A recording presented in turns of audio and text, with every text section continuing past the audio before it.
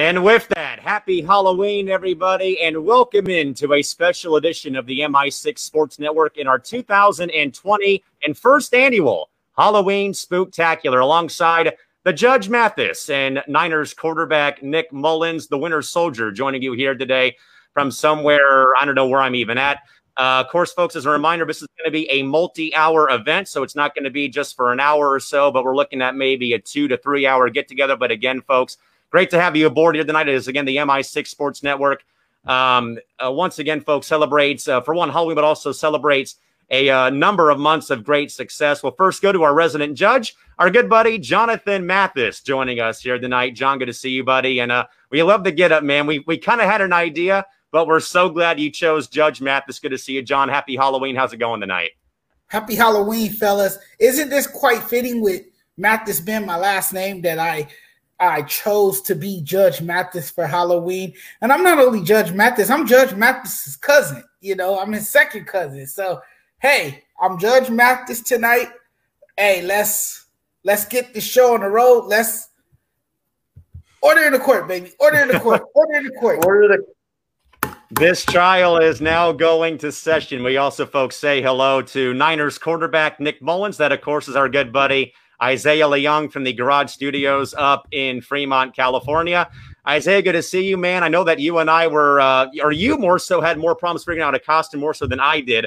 Good to see you, though, man. How we doing tonight? Good to see you, Callan. Good to see you, John. I had a lot of trouble actually figuring out a costume because I just had so many ideas and I didn't know what to be. So I had to, spend the last couple of hours just narrowing it down. I was originally going to be a fireman yesterday, but after the whole incident with the pizza that happened at my house yesterday, I was like, nope, I'm not going to do that. And also I was going to be I wanted to be Santa Claus today, but I guess my guy, Anthony Rebejo, one of my good friends, talked me out of it because he was like, "You're going to be Santa on Halloween? Are you kidding me? That's a travesty, man." So he talked me out of it. So I just decided, hey, I got the Nick Mullins face mask on Google Docs. Why not just be Nick Mullins, the best quarterback on the San Francisco 49ers? That's right, I said it. So here I am, man. I'm the Niners quarterback, Nick Mullins. And also, Callan, John, for tonight's show, I got something very special prepared. Look at this. Look at, we got donuts right here with an egg tart, Halloween donuts. We've got pumpkin chocolate chip muffins. We've got pumpkin pie. We've got a bottle of cider. I'm good to go, man. I got all this stuff ready to hang out for the next 3 hours with y'all. Thanks for the invite. Thanks for the invite.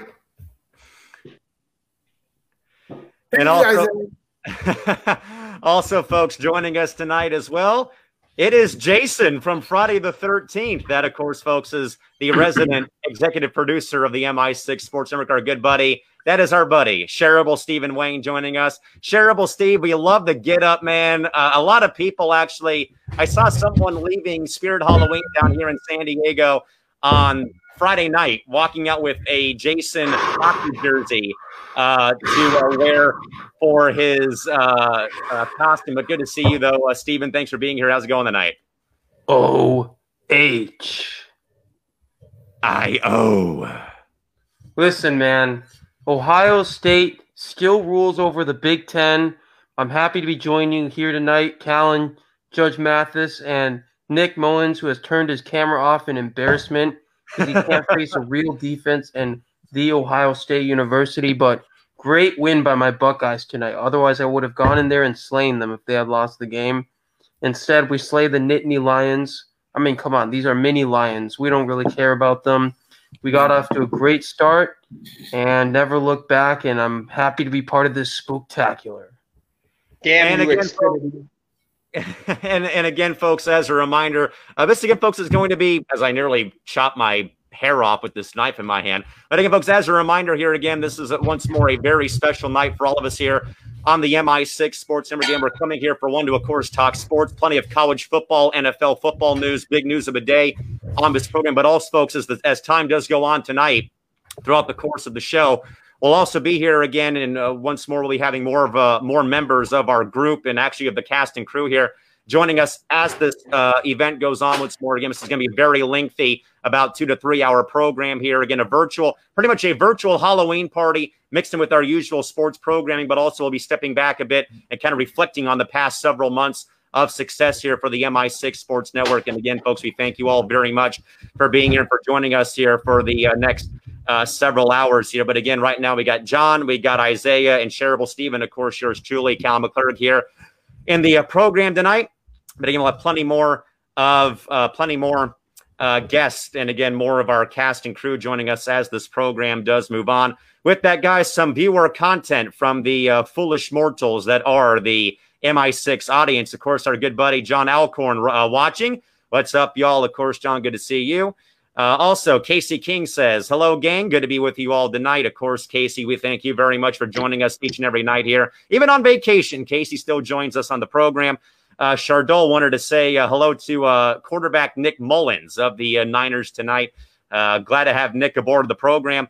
And also, John says, what the fart is Isaiah wearing? Nick Mullins. Laugh, laugh, laugh. Facepalm, facepalm. Chardol enjoys the Winter Soldier get up again. I really don't dress up a lot for Halloween, but I had this lying around and just picked up some makeup to give myself a couple of black eyes and this pocket knife, because I guess Hydra will not attack Steve Rogers with a pocket knife, but here we are. Also, Chardol compliments Mr. Mathis on the Judge Mathis costume. And also, real quick, John says about Isaiah, out of all the ideas, Isaiah, you picked Nick Mullins. You could have gone to the Halloween store. Isaiah, what gives, buddy? Come on now. Well, I mean, I couldn't really go to the Halloween store because I've been busy all week. So I just tried to put something together at the last minute. I have a Nick Mullins jersey. I have like this face that I have on Google Docs. I was like, you know what? Why not just, put this together and, be Nick Mullins for the night? I mean, Nick Mullins is my favorite quarterback on the San Francisco 49ers, and a guy that I think should be the starting quarterback of the San Francisco 49ers, but that's a different topic for a different day. And also, folks, we welcome in another one of our members here of the MI6 family. That is our good buddy Trevor Williams joining us. Trevor, you don't exactly know the costume, but we know you came from a watch party for the Ohio State Buckeyes to knock off Penn State. Trev, happy Halloween, buddy, and thanks for being here tonight. No problem. Great win by Ohio State. Fantastic. So, I'm being an Ohio State Buckeye fan for Halloween this year. So, some easy and simple this year. So, coming from the party and now going on for the stream. So, it's like that meme where it's like, I go off to work at 5, got a party at 6. So that's basically how it works for me today. Well, Trevor, we gave you the name of OSU's #1 fan because all of us here are using the costumes we're using as our names tonight. Like, for example, Shareable Steve is going as Jason from Friday the 13th. But again, folks, as a reminder, again, we'll be here for a multi-hour event tonight. So again, hang tight, grab some coffee or grab some alcohol, grab your favorite drink or whatever, and hang out with us here again. We will talk some sports, but again, we'll also be sharing plenty of stories though about, of course, the MI6 Sports Network. Again, we're celebrating, folks, tonight over 1,400 Anchor podcast listens, surpassing the 1,000 mark earlier this month and back in late September. And also, we're going to be talking about all the programs, and of course, we'll have plenty more about that as this again multi-hour event does roll on tonight. But again, folks, we'll be having more of our cast and crew joining us as the night does progress. With that, guys, let's actually talk some college football tonight. We'll get started with a couple of the big games, and we'll start, guys, with the Ohio State-Penn State game. The reason why we were so late getting on air tonight, as mentioned, with the Buckeyes beating Penn State pretty handily tonight, 38-25 from Happy Valley. Trevor, we'll start with you because, of course, man, I've been kind of in my studio here, for one, getting this costume put together with, the black eyes, the mask, and the whole ordeal here for the Winter Soldier, but also trying to get stuff together for the program here. But it just seemed like, though, that Trevor, if anyone had any doubts maybe about Ohio State maybe being tested by Penn State, all those went out the door in this game tonight as Penn State wins this game, I'd say pretty convincingly, over Penn State 38-25. Trevor, give us your thoughts here as the Buckeyes move now to 3-0, or 2-0, I should say, 2-0 on the Big Ten season. I was saying this was probably going to be the game that would test Ohio State offense and defensively, but at the start of the game, they were in the driver's seat from pretty much the whole game. And Ohio State just showed them why they are a playoff caliber team compared to Penn State. Like, Penn State only got 6 points at half. That's phenomenal for Ohio State, though you had that weird call where Justin Fields takes a knee and ends up becoming turnover on downs and having 1 second left and giving Penn State an opportunity to kick a field goal. I was talking to my friends, like, that play could have cost Ohio State the game if the game went south for us. But nope, we took care of business, and now we're basically going to control the Big Ten East unless, you know, the team up north has something to say about it. But since they lost to Michigan State, this is our basically division to lose. Steve, I think Trevor's right, though. This has become the it's become the Buckeyes division to lose now because Michigan cannot get out of their own way, though. I believe I saw a stat that Jim Harbaugh will have more about this game, though, but that Harbaugh is a combined 1-6, I believe, in his career against Sparty and against Ohio State in his career. But as we said, though, Steve, pretty much, though, man, Ohio State now, this is now their division to lose tonight again, or for the remainder of the year, though. Justin Fields has looked sensational. Offenses look great, though. Again, 38 points put up, though, on a what seemed to be very, stricken Penn State ball club tonight. Steven, overall takeaways as the Buckeyes move to 2-0 now, and probably, I think, now really run the roost right now in their division for the Big Ten Conference. Well, first of all, I wanted to address Chardal, who is a zombie baseball player. Love it. For his Halloween costume. Absolutely love it. Shout out to you. Technically, I'm like a zombie hockey player in Jason Voorhees. So bring it on, buddy. Bring it on. I'm not afraid of you, just like Ohio State and afraid of Penn State. But, Callan, to get to your point, this was a game where Ohio State really demonstrated all the hype from the beginning of the season. This was their division to lose regardless of what happened tonight, as long as they won the game. And then they came out strong and pretty much did what they were expected to do, impose their will on the line of scrimmage. And you're seeing more and more in college football specifically, and even at the NFL level, that the line of scrimmage is everything. Penn State, they had drives moving, but that was after Ohio State had completely stifled them in the first half to open up a lead, stops them on a pivotal 4th and 2, and goes in and scores a touchdown to go up 14-0. This was a game that started out a lot like actually the Clemson game from last year in the heartbreaking Fiesta Bowl loss. But the difference here is the Nittany Lions aren't quite up to par with the Tigers. They don't have an elite quarterback like Trevor Lawrence to bring them back, and it showed tonight. Sean Clifford forced the issue. He made some decent plays trying to extend the play and extend field position, but when you are going up against an avalanche of a defensive line and then an offensive line on the defensive end that Penn State was, they were just clearly outmatched. This game was a lot less close than it was supposed to be. This should have been a 20-point win for the Buckeyes, but we will take the 13-point hounding on the Penn State Nittany Lions. Bring on the Tigers, baby. Roar! Isaiah, I think, though, Steve's onto a very valid point, though, buddy, in regards to, maybe Ohio State probably looking at this game and things like that. But as Steven said, though, it could have been a lot worse, though, than maybe a 13-point win, though. Maybe Ohio State kind of keeping the Nittany Lions in this ball game here tonight. But as mentioned, though, Ohio State, though, as we've already talked about, though, looks to be now the clear-cut favorites to win their division championship now, as mentioned, with Michigan going down earlier on Saturday. And again, just that division not looking up to par right now. Isaiah, give us your thoughts here as Ohio State again knocks off Penn State 38-25 from Happy Valley here tonight on this Saturday in Happy Valley. Well, first of all, I just want to say, Safeway, your pumpkin pie has officially usurped Costco's pumpkin pie as the best pumpkin pie ever, man. Like, come on, man. This is so good. I wish you guys could try it with me. But yes! Yes! Yes! My thoughts on this game is that Ohio State, they were the better team in this game. I wasn't impressed by Penn State after their terrible showing against Indiana, but Ohio State just controlled this game from start to finish. Ohio State they controlled the game from start to finish. There was never any doubt in my mind that Ohio State was going to win this game. Ohio State just looked like the more dominant team offensively, defensively, especially in the trenches, like Steven mentioned.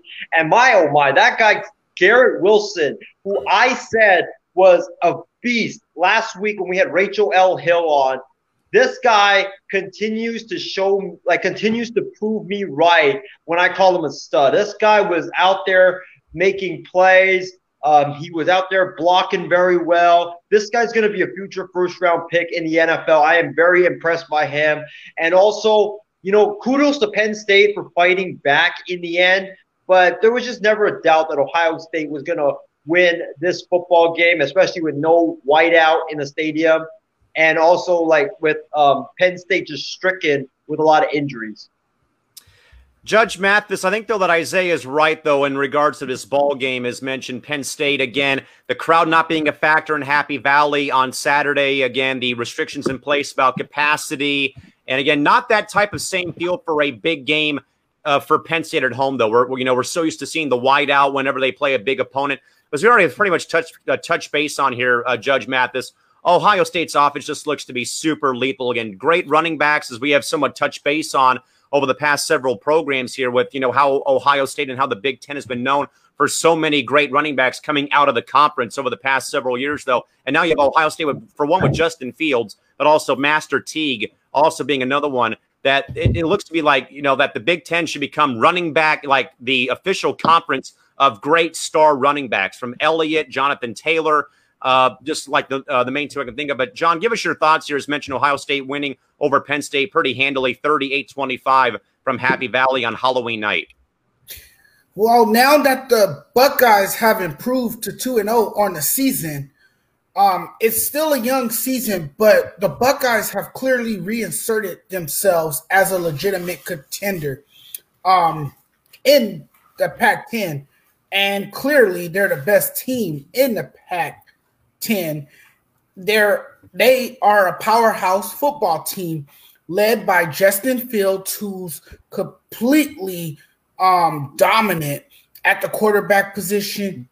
For someone who plays at the most important position in football, he has shown great leadership. He has held this team together with his ability to play quarterback. I like what I'm seeing from him. I think he has made his case after just 2 games that he is definitely in the running for a Heisman Trophy.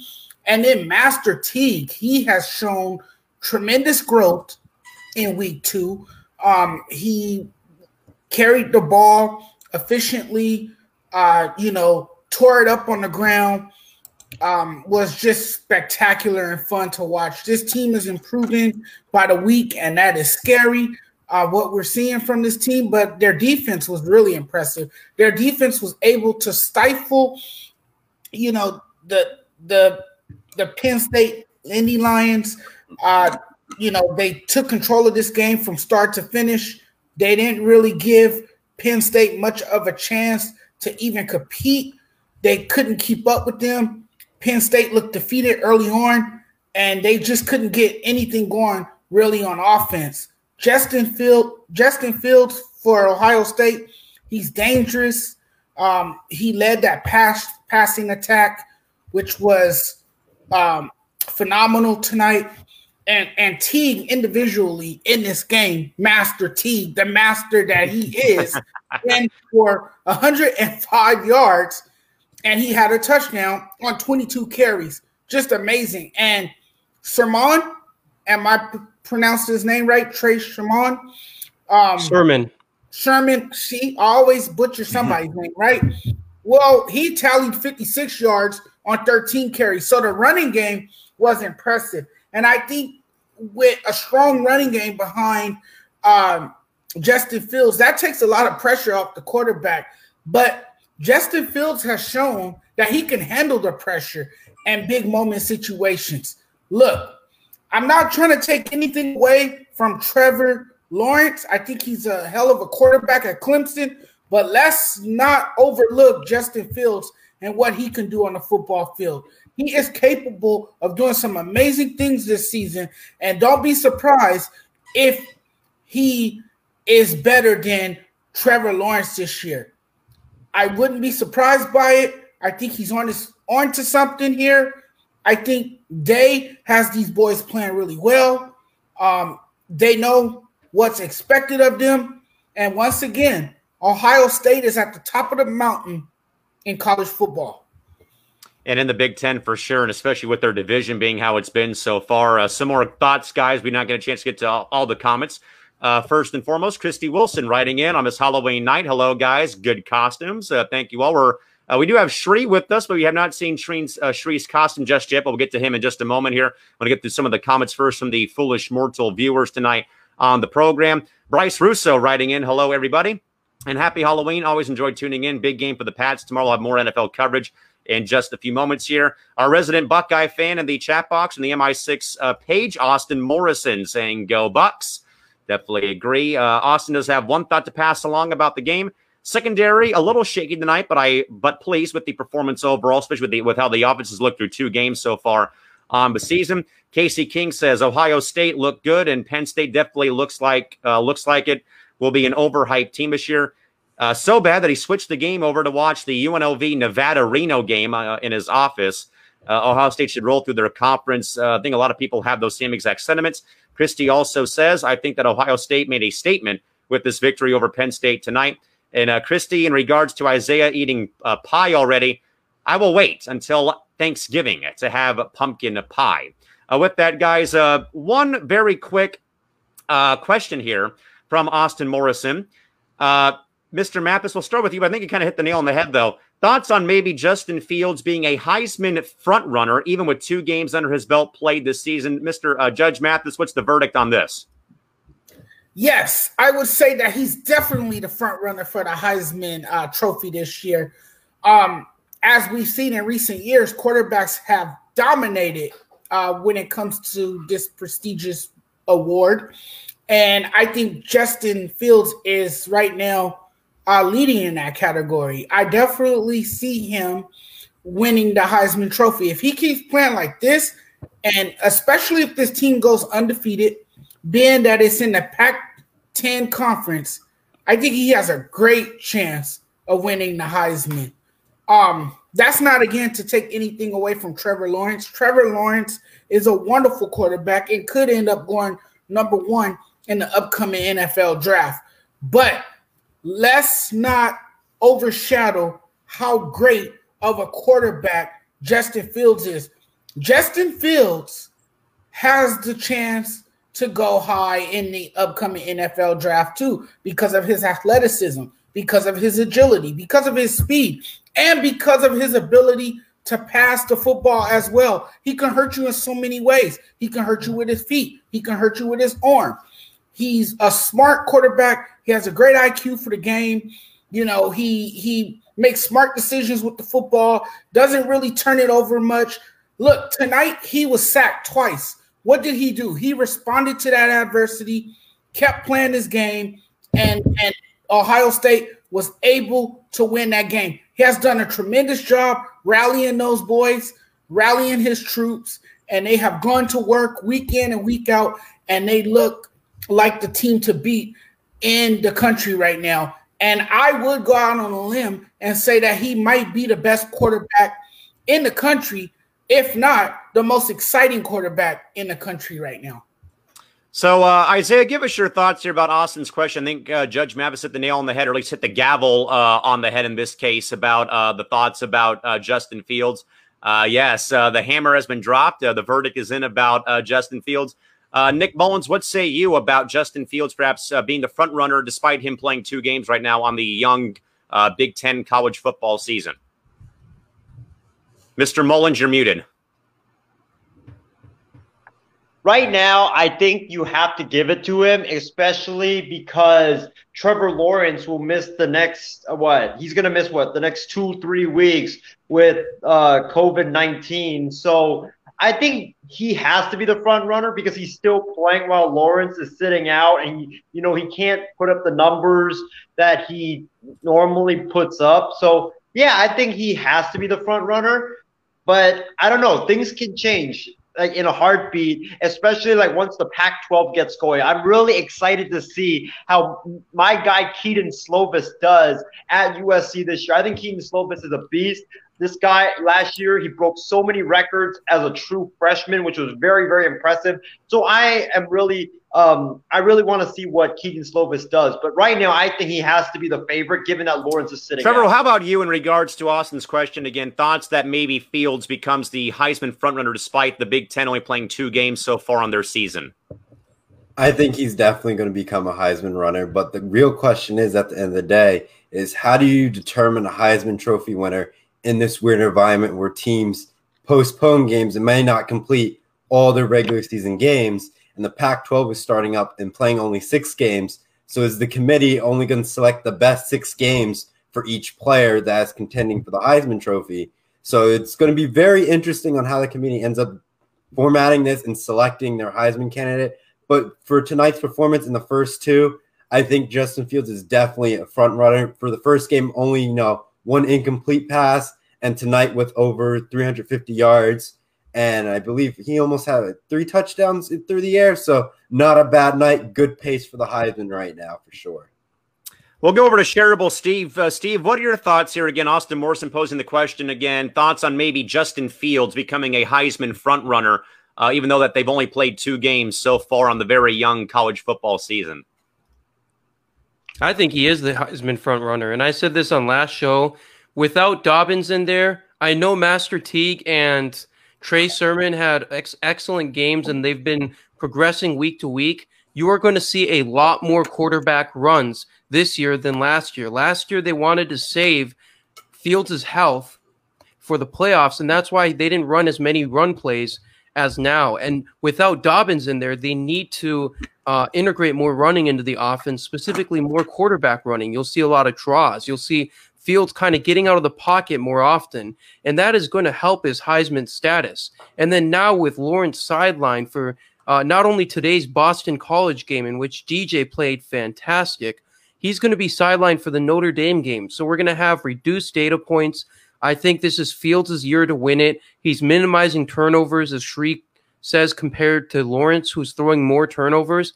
But with that being said, I still think that Trevor Lawrence is the better pro prospect. I think he has a better base set for the NFL, and I don't think the Heisman race affects his status as the #1 overall pick. However, clear Heisman favorite to me now has got to be Justin Fields moving forward.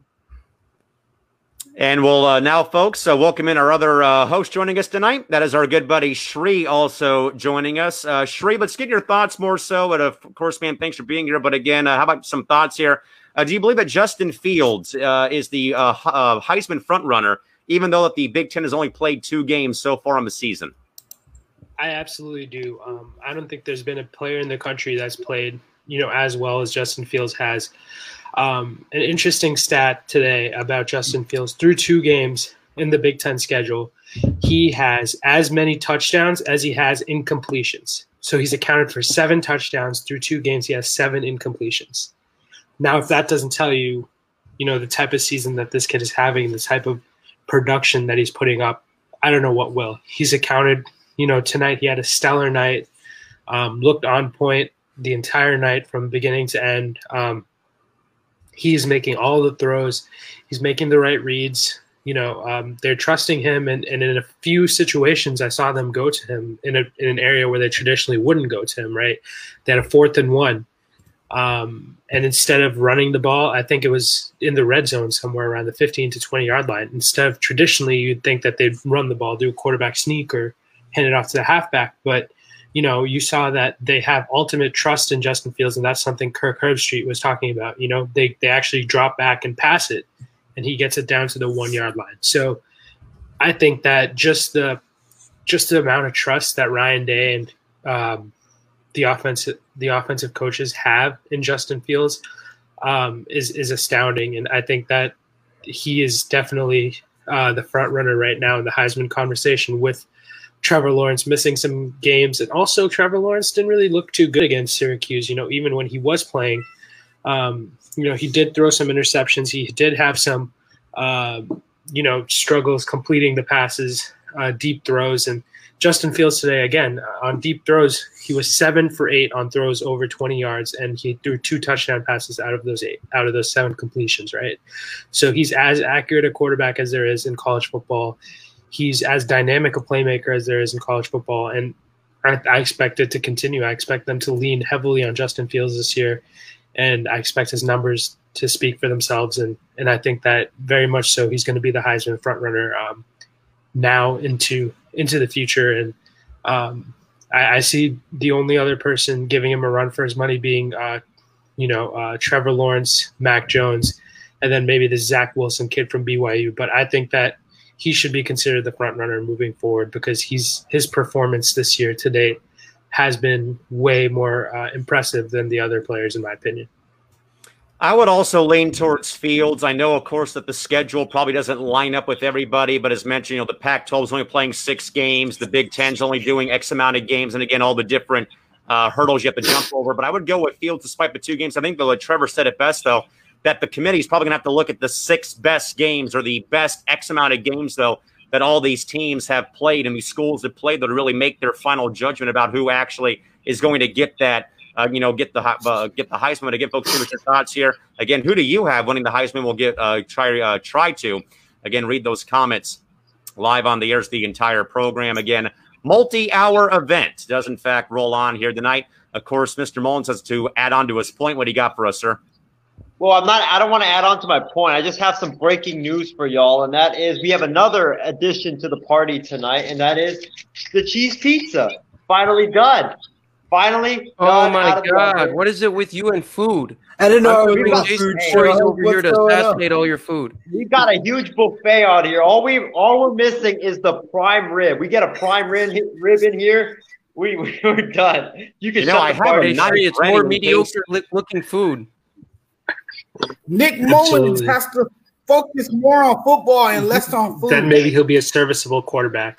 I was going to say, I do have a knife ready. I think Jason got a knife or a bat ready in case we need to go get our own food, apparently, fellas. But thanks for the invite, Mr. Mullins. We'll be up there to raid the party pretty soon. Yes, thanks, Mr. Hey, Mullins, for making me hungry also, now. if I can talk to a little bit of the Ohio State game, I know you guys went over it please before, do. But as a huge fan, please do. I thought they played very well today. They set the tone starting early. First play of the game, 62-yard sweep play to Garrett Wilson. Up 21-3 at the half. It should be 21-3. It shouldn't have been 21-6. I think that end of the half play was completely garbage. And I don't agree with that call at all. But you know what? You get played the situation you have. So 21-6.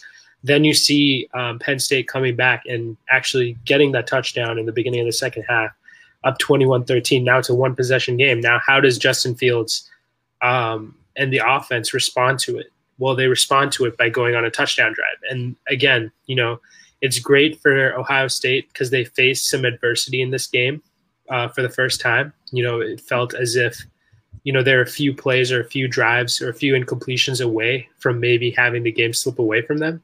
And I thought that it was really important for Justin Fields and the other leaders on this team to step up and show that, despite these Penn State throwing their best punches, we were still able to overcome that. So I don't think the game was as close as the score dictated. Every time Penn State threw a punch, we threw one back. And eventually, they were just not able to finish because of the fact that, we continued to execute wherever we needed to. We didn't let them get back in the game. They kept trying to get back in the game, and they gave it their best. And I think that Penn State team is definitely a good team. Just because they're 0-2, I wouldn't look too much into it. If they're not ranked in the next ranking, I'm not going to look too much into it because I believe that that Penn State team is a very talented team, very good defense. Very, good receivers. You saw number 5 out there. I don't know what his name was, but he had some absolutely fantastic grabs. But I think that this game sets a tone for the Ohio State Buckeyes, and I think that this continues onward for the rest of the season and into the playoffs, hopefully. So, just really love to see that, and just wanted to share my comments with you guys. Yeah, and again, definitely for sure. But again, folks, Ohio State winning over the Penn State Nittany Lions 38-25 from Happy Valley on this Halloween Saturday. Some more thoughts here. James Gonzalez already had his question answered. Does Judge Mathis have his gavel? Yes, he does. We did, in fact, see that a bit earlier on in the program. He's got it handy, so as soon as he slams that thing down. We are good to go. Chardol thinks so that his favorite for the Heisman should be Kellen Mond, the quarterback of Texas A&M.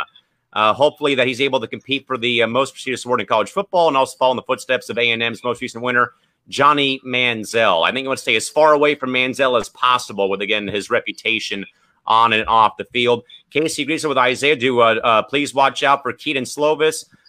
He probably will not win it, but we'll make a push for it. And also Fields looks like the front runner right now. I think a lot of people agree as well.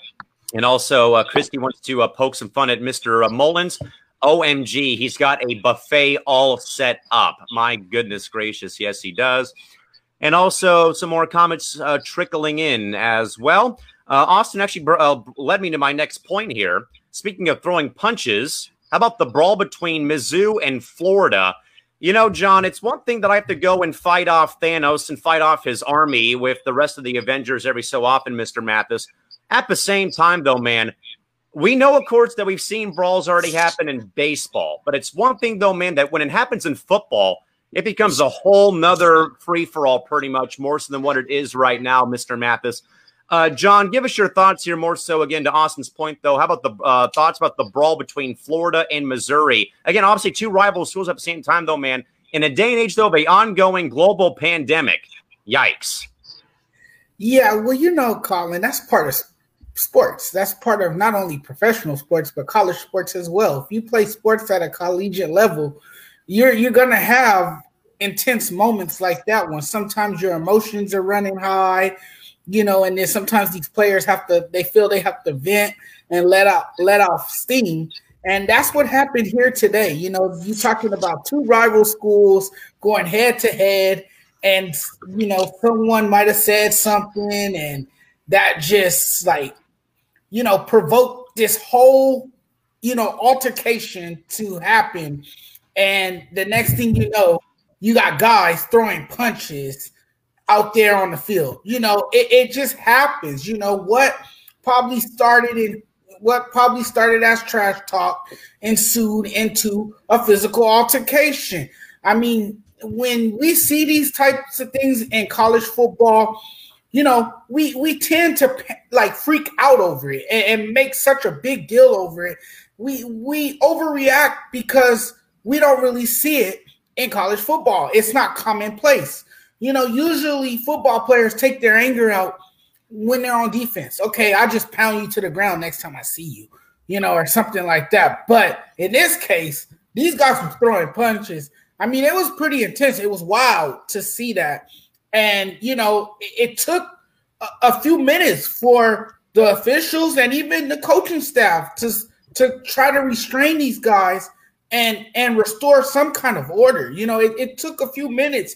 I was like, wow, they couldn't get this under control. But, when your emotions are running high and when words are exchanged, this can happen. And it's not really that much of a surprise. But to answer your question, in the middle of a pandemic, these types of things shouldn't happen. But how can you really control a brawl? How can you really control players, especially college players? These are younger players. They're still maturing as young men. They're still developing and growing. And sometimes, they're not going to make smart decisions. Sometimes they're going to make dumb and unwise decisions, and it could cost them, sure. And then they'll learn from those mistakes. So you have to kind of expect these type of things to happen, especially in college sports.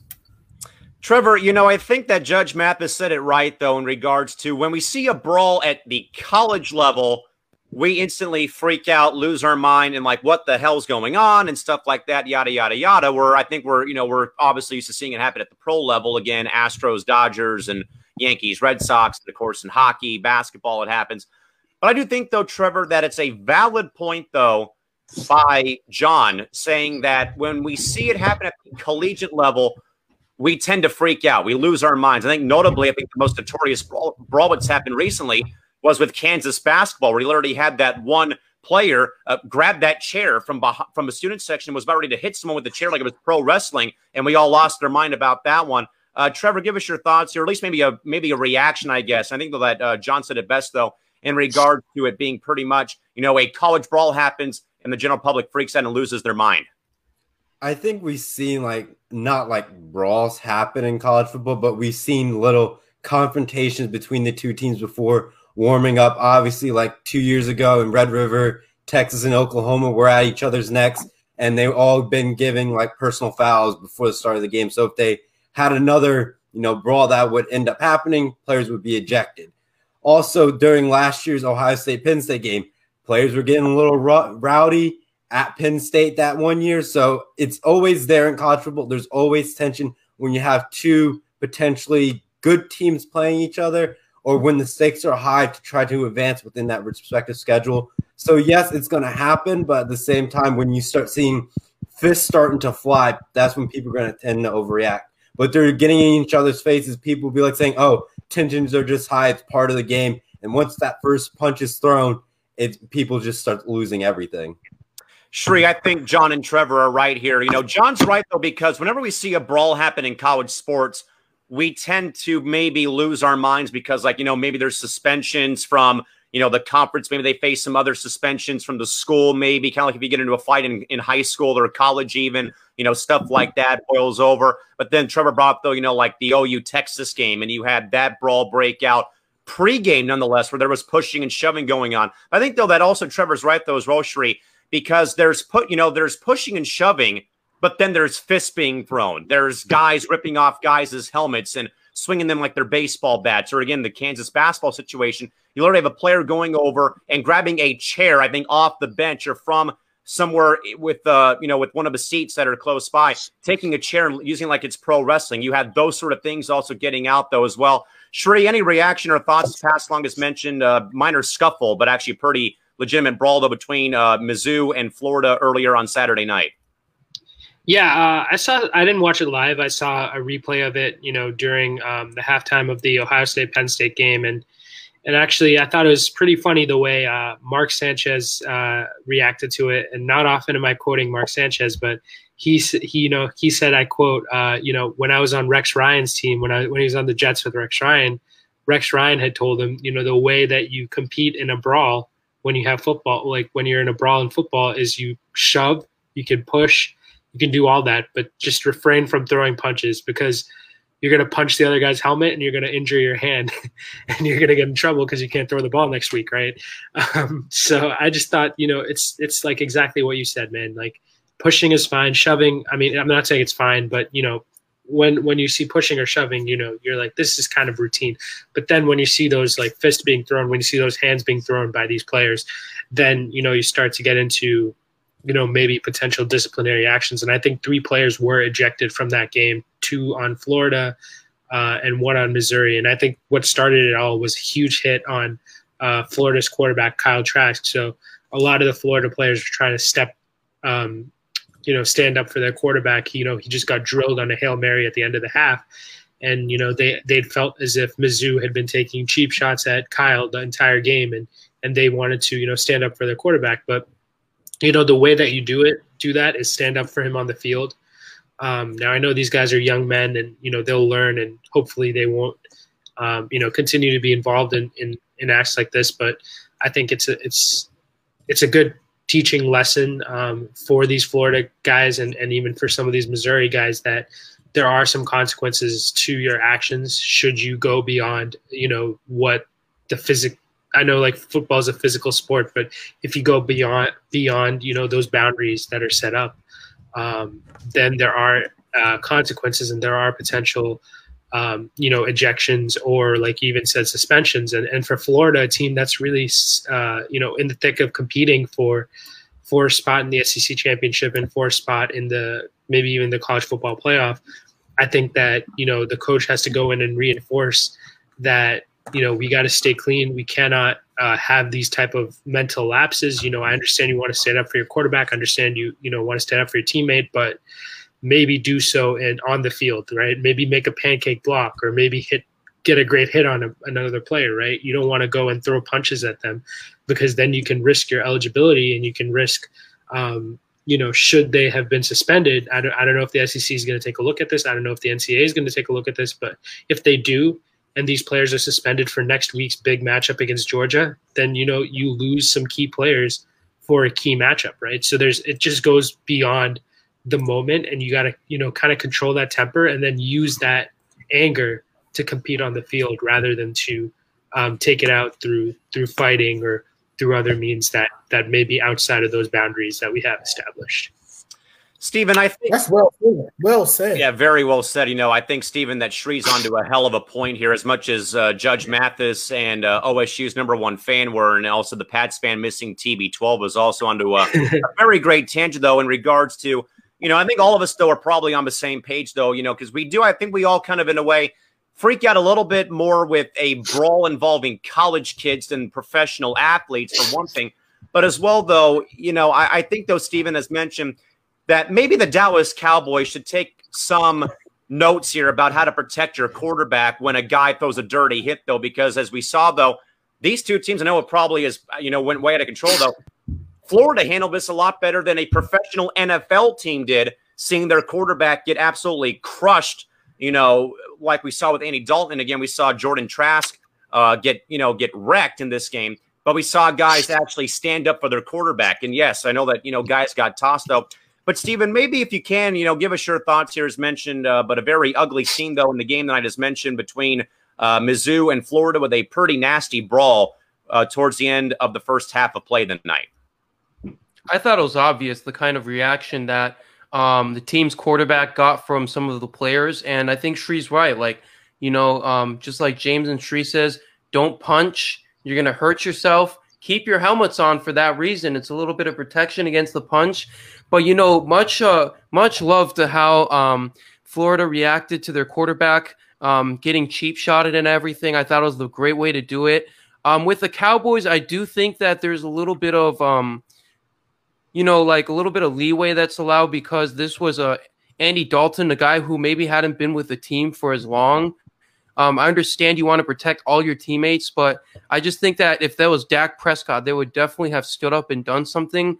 But with Dalton still being kind of newer to the team and the situation being a Washington clear win, I think they just kind of stayed out of it for whatever reason. Not a good decision, but maybe there's a little bit of understanding there.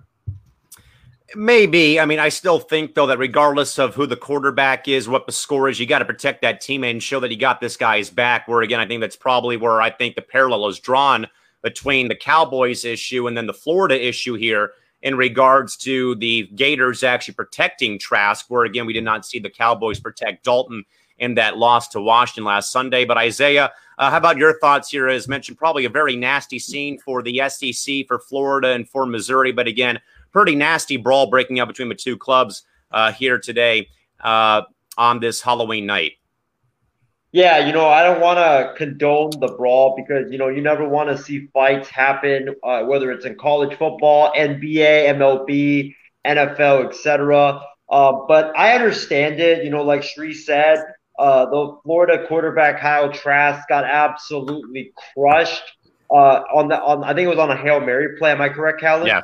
Yes. Yeah, he got crushed on a Hail Mary play. And, when a team sees their quarterback get crushed, you're going to see that team all of a sudden rush and start pushing and shoving and throwing punches at the players that crushed him, because they are standing up and defending their quarterback, unlike what the Cowboys should have done last week on Sunday against the Washington football team, which was an absolute disgrace. And I think those players should have been cut.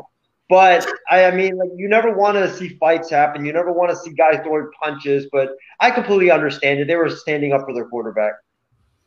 Yeah, I think a lot of people agree with how things have gone here. Some thoughts, guys, real quick about the game. But first and foremost, Christy Wilson wanted to tell me to get ready for the adventures with the Falcon very soon, I hope. I'm very hopeful and optimistic about that. Also, real quick, James writes in, Missouri and Florida are just lost programs, like two ugly people fighting outside a bar. Very good way to put that there. Also, as well, some more thoughts. James also has one more, fellas. Rule number 1 in a football brawl: keep your helmet on at all times. Yeah, because we've already seen, guys, some very ugly instances already with, again, the Mason Rudolph play, with Myles Garrett, with his helmet being ripped off last season and other things going on. and also Christy agrees. Still think, though, that no one had Dalton's back, or still think no one having Dalton's back was very stupid. I think I agree, and I know Mr. Mullins agrees as well. I think actually the whole panel probably agrees as well. With that, guys, move over to one more football game for college at least. Of course, Michigan and Michigan State. But first, let's, fellas, roll it back and see what happened just a couple of days ago, or maybe even a week or so ago here on the 6th. Michigan, this is Jim Harbaugh's best team at Michigan. He finally has his quarterback. I know Callan keeps saying death, taxes, and Michigan losing Ohio State. Well, that curse is going to end this year. Michigan is beating Ohio State. They have a great offensive line. They have a great running game. The receivers finally have knowledge of that system. And Joe Milton, my oh my, was I impressed with this dude. This dude has a cannon of an arm. This guy runs like Lamar Jackson. I mean, he's like Lamar Jackson, but with a cannon of an arm. Like, this guy is going to be great. Ohio State needs to be trembling right now because the Wolverines are on their way to the Big Ten championship. Mr. Mullins? Mr. Mullins? Care to explain yourself? Callan, I'm feeling some sharp pain in my stomach. I think I'm going to have to take the rest of the night off, sir. You want some ibuprofen? How about some cheese with your wine? I'll take a sip of this vodka. You got to take his pain out. Oh, man. Don't bail out on us now. Hang in there. Hang in there. You'll be okay, buddy. Hail to Michigan State, the true best in Michigan. Listen, I already know what it is. I've been trying to avoid this segment all day today. I said all that stuff last week or this past Wednesday. I was so hyped up about Michigan. And they let me down again, man. They let me down again. So Michigan has one constant as a program. They always let you down. Callan, John, Steven, Shree, Trevor.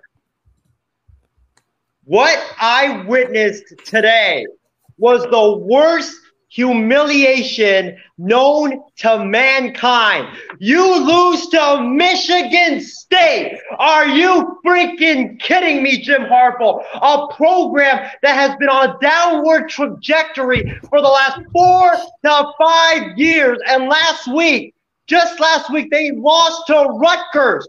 Rutgers, one of the worst programs in all of college football, and you lose to them, not on the road in East Lansing, but in Ann Arbor at your own home. Are you freaking kidding me? Jim, hold on, before I go on, I need to take another sip.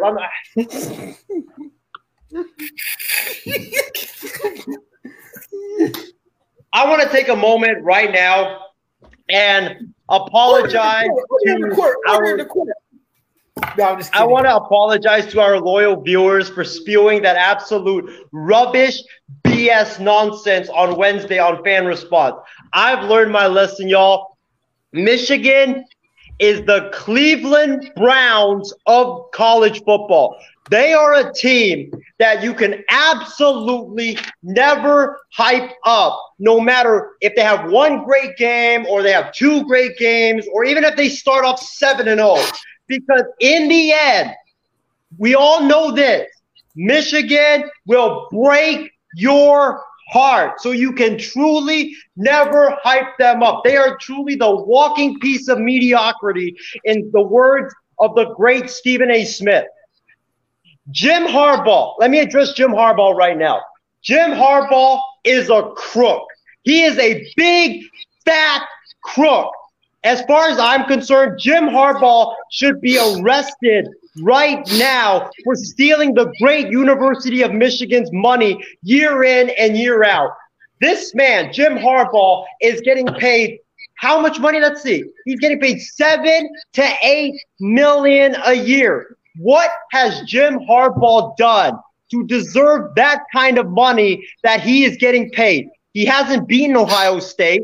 He has a losing record against Callan's Wisconsin Badgers. He was supposed to be this offensive guru and quarterback whisperer when they brought him in. So far, let's take a look at the quarterbacks that Jim Harbaugh has had at Michigan, and let's see how they have fared. I got the list right in front of me, y'all. Jake Rudock. Jake Rudock is first quarterback in Michigan. Jake Rudock, he did all right for the Maize and Blue. But last time I checked, the guy is currently on the practice squad of one of the worst teams in the NFL, the Detroit Lions. Then you move down to John O'Korn. The only thing that John O'Korn is known for is prior to the NFL draft, he proclaimed himself the best player in the entire NFL draft. And guess what, ladies and gentlemen? He didn't end up getting drafted. No team wanted him. I mean, this guy is better suited off being a comedian because that's how funny he is. And then you move on to Shea Patterson. This guy, when you first brought in Shea Patterson, he was a highly touted transfer from Ole Miss who was supposed to be this first-round pick. He was supposed to be Harbaugh's next greatest or his first greatest quarterback. Everybody was like, oh, Harbaugh finally has his quarterback. Michigan's finally going to go to the top of the mountain of the Big Ten. Now, let's look at how Shea Patterson is doing. Shea Patterson was supposed to be a first-round pick when he went to Michigan, but after it was all said and done, guess what happened, ladies and gentlemen? He left Michigan, and he didn't even get drafted. He didn't even get drafted. He went from first-round pick to not even being drafted. That's how far Shea Patterson has fell. From first-round pick to not getting drafted. Unfreaking believable, right, guys? So Jim Harbaugh, he can't beat his rivals. He hasn't won the Big Ten. He hasn't even gotten to the Big Ten championship game. He hasn't even gotten to the college football playoffs even once. And he is definitely not a quarterback whisperer from all those names that I just listed. And I'm sure there's more that Shree and Steven could tell you guys about because I'm forgetting them off the top of my head. And let's look at his offensive rankings. He's supposed to be this offensive guru, right? Well, Jim Harbaugh's offensive rankings right now are consistently in the middle of the pack in the Big Ten. So this guy cannot do anything right, and yet he gets paid $7 to $8 million a year, like a top 5 head coach in college football does. Jim Harbaugh needs to be fired in Michigan. Someone in Ann Arbor. If you're watching our program, call the damn cop to arrest this absolute crook, because he is stealing money year in and year out from your program. Arrest him immediately and get this man to stop stealing money from your program. I am extremely sick to my stomach, Callan. I'm just 100% done with Jim Harbaugh. I'm done with Michigan. Done. D-O-N-E. Go ahead, John. I am done. Hey, Isaiah, you asked me and Tree to go ahead and give our thoughts and speak them. I think I can play it a lot better than I can speak it. Guys, this is my first time playing trumpet in 4 months, but I'm going to play this song for you guys. I call it Hail, Hail to Michigan State, the true victors of Michigan.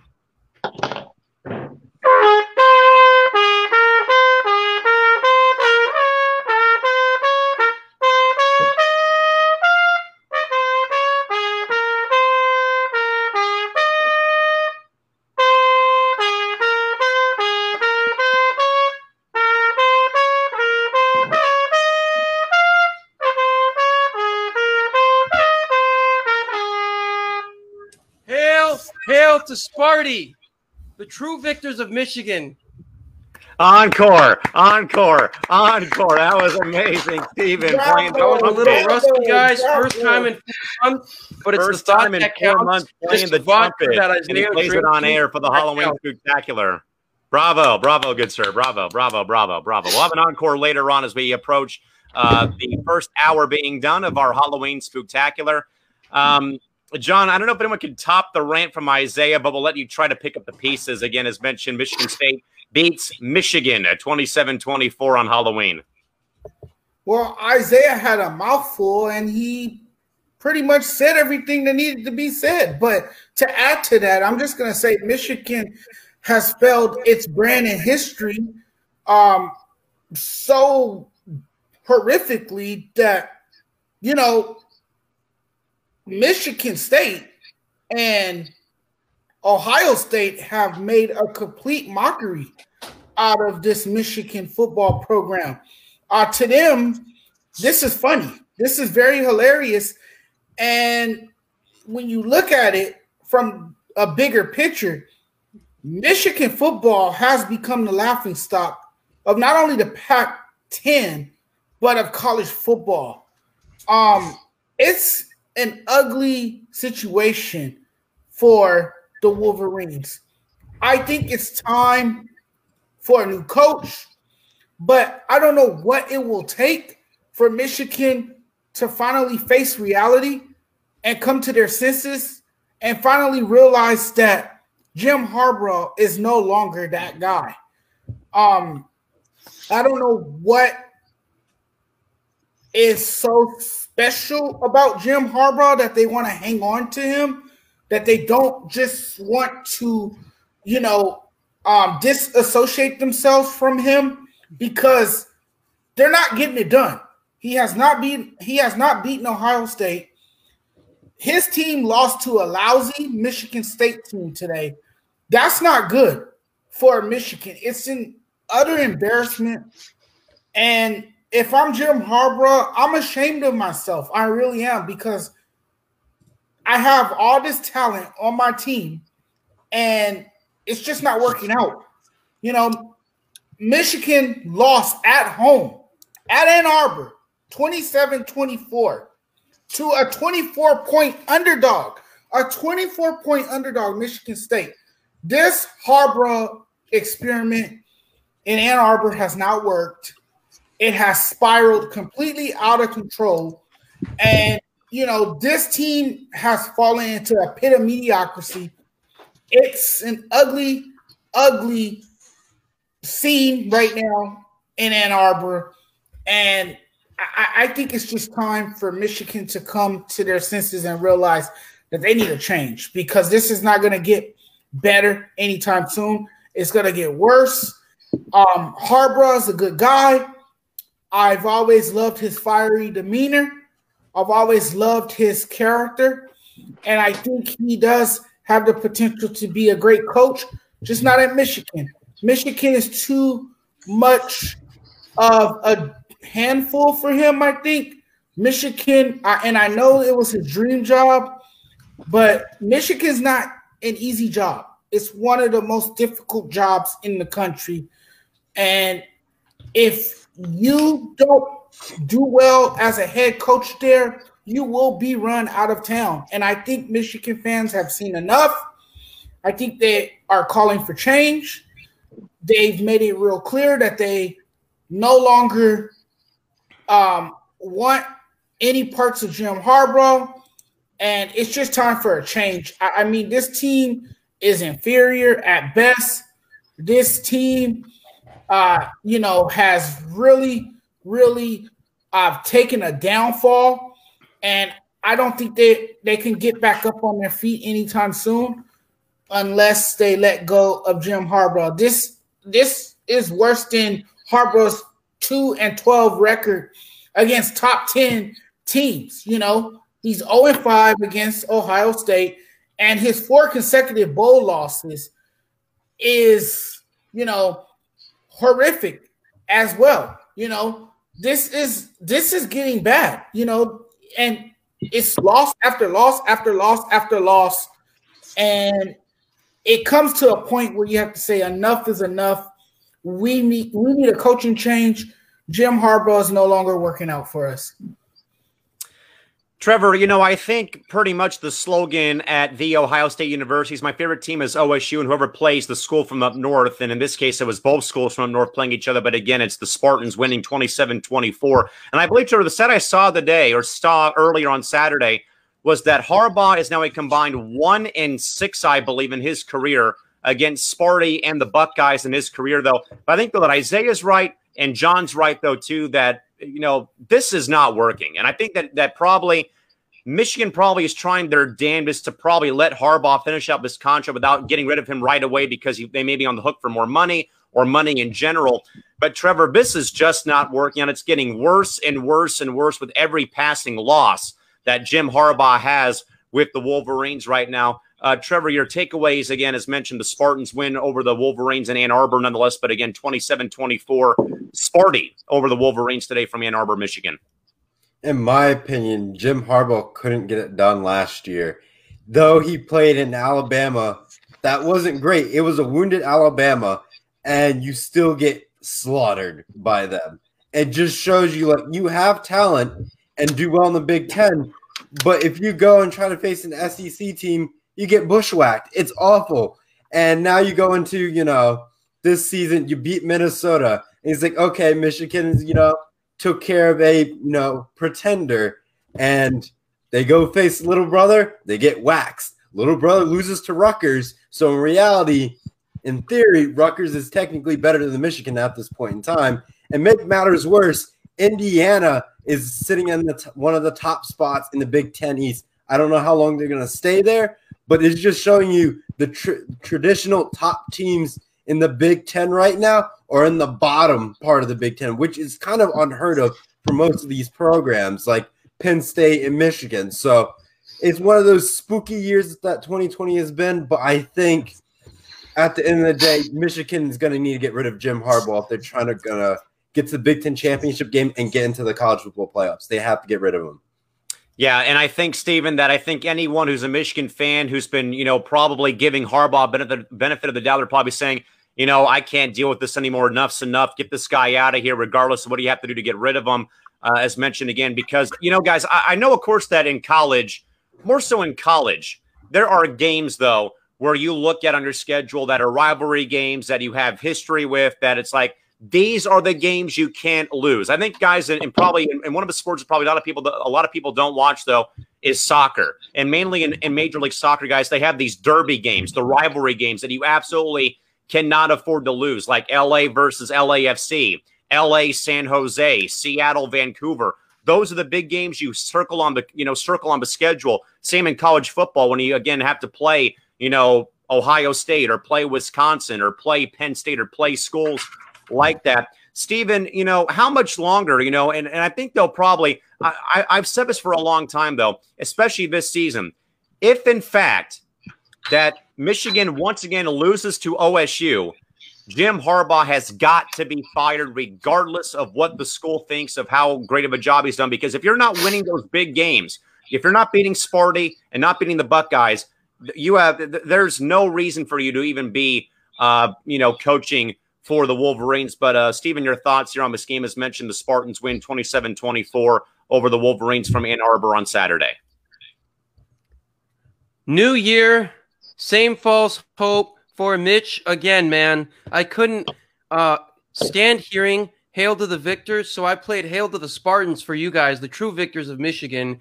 And the way I look at this game, guys, is that Michigan took advantage of a significantly worse Minnesota team. Minnesota had an outlier year last year, and I sort of realized that with Matthew here, who's joining with us on this program to talk about the boat sinking. But yeah, this Minnesota team clearly was not the same as the one it came in with last year. Last year, they had more defensive pieces.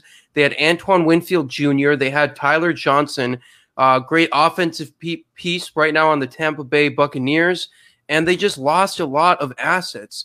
And so Michigan beating that Minnesota team, while at the time it seemed impressive, we saw how Minnesota did this week. We saw how Michigan did this week.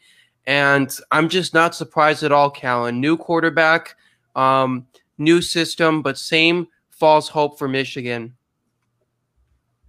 Simple as that. Steve has mentioned. Shri, over to you now, man, has mentioned, the Jim Harbaugh experience has been a very painful experiment for the Wolverines over the past several years. And like I said, though, in my mind, in college football, maybe more so than any other college sport, though, the games that mean the most to fans, your students, your alumni, your boosters, is when you play those rival schools. Whether it's, in my case, it's USD playing Gonzaga or playing Pepperdine, playing Loyola Marymount, playing St. Mary's, or playing BYU, or in SDSU's case, or here in San Diego, when you go to SDSU, it's all about beating Fresno State for the Oil Can in football every year. But in this case, though, when it's a Big Ten rival or rivalry with, so much history between the Wolverines and Buckeyes, and you also have the, the inner city or interstate rivalries between the Spartans and the Wolverines, those are the games you circle, yes, but those are the games you cannot afford to lose. And again, like I said, I believe that Jim Harbaugh is now a combined 1-6 in his career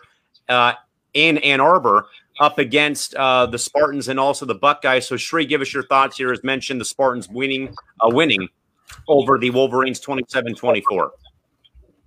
Yeah, absolutely. And I'd like to, share an image that encapsulates all this pain and loss for Michigan fans. Give me a second. There we go. That's better. So now that I have, my image prepared, Harbaugh is just not working. And I, as an Ohio State fan, I say this because I want our rivalry to go back to what it was before, right? I want Ohio State to continue to win, but I want it to be competitive. I want Michigan to bring the same intensity into the game as we do. I want Michigan to be out there, trying to hit us, trying to, score on us, trying to do something, coming into that game with the mentality of we're going to win. This is the game. This is the most important rivalry of all time. Same thing with Sparty. Sparty comes into that game with intensity. You could see they had a game plan. Michigan comes in high off their win against Minnesota, and you see that they just come in and fall flat. Every time that's what happened to the game. That's what happened in this game. They just fall flat. Now, what I think is that it's just what it seems. Michigan does not care. Jim Harbaugh does not care. It sounded like we had ourselves a robotic attack with Shri's take there. Hopefully we'll get Shri and those audio problems fixed in just a moment. Isaiah, we'll go back over to you. We know, of course, you've been sulking and drinking your troubles away, buddy, as time has gone on here. But Isaiah, give us your thoughts here more so about Harbaugh. We already heard the rant earlier, but give us your thoughts here again about maybe the future perhaps for Jim Harbaugh's maybe not too much longer future with the Wolverines. Well, I know for one thing that Jim Harbaugh is going to send me into rehab for being an alcoholic. I mean, this bottle was like this full from here when I first started my rant, and now it's down to here. So, Jim Harbaugh, thank you so much. But in terms of the future, like I said, Jim Harbaugh is a crook. He needs to be fired immediately. This is just not working for Michigan.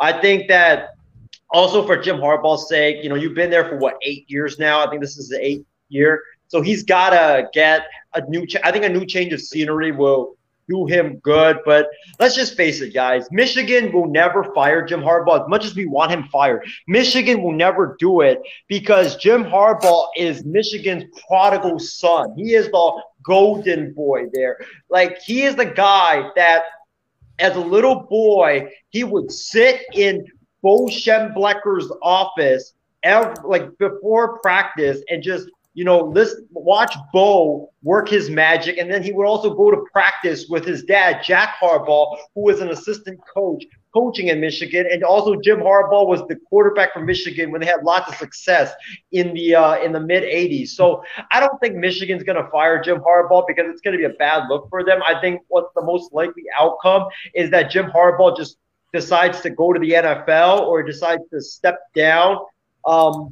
But if Jim Harbaugh does step down, even though I went on this huge rant about how he's a crook and he's stealing money and he needs to be arrested, blah, blah, blah, I think that if I'm USC and Jim Harbaugh is on the market, I am sending a plane over to Ann Arbor, Michigan, and like 1 minute after I hear the news that Jim Harbaugh has stepped down or, he got fired or whatever, I am sending a plane to Ann Arbor, Michigan to pick Jim Harbaugh up because Jim Harbaugh is a major upgrade over the clown that USC currently has as head coach in Clay Helton. No. John is not a fan of that idea. All day over Clay Helton. Clay Helton no way. Clay Helton is the Jason Garrett of college football.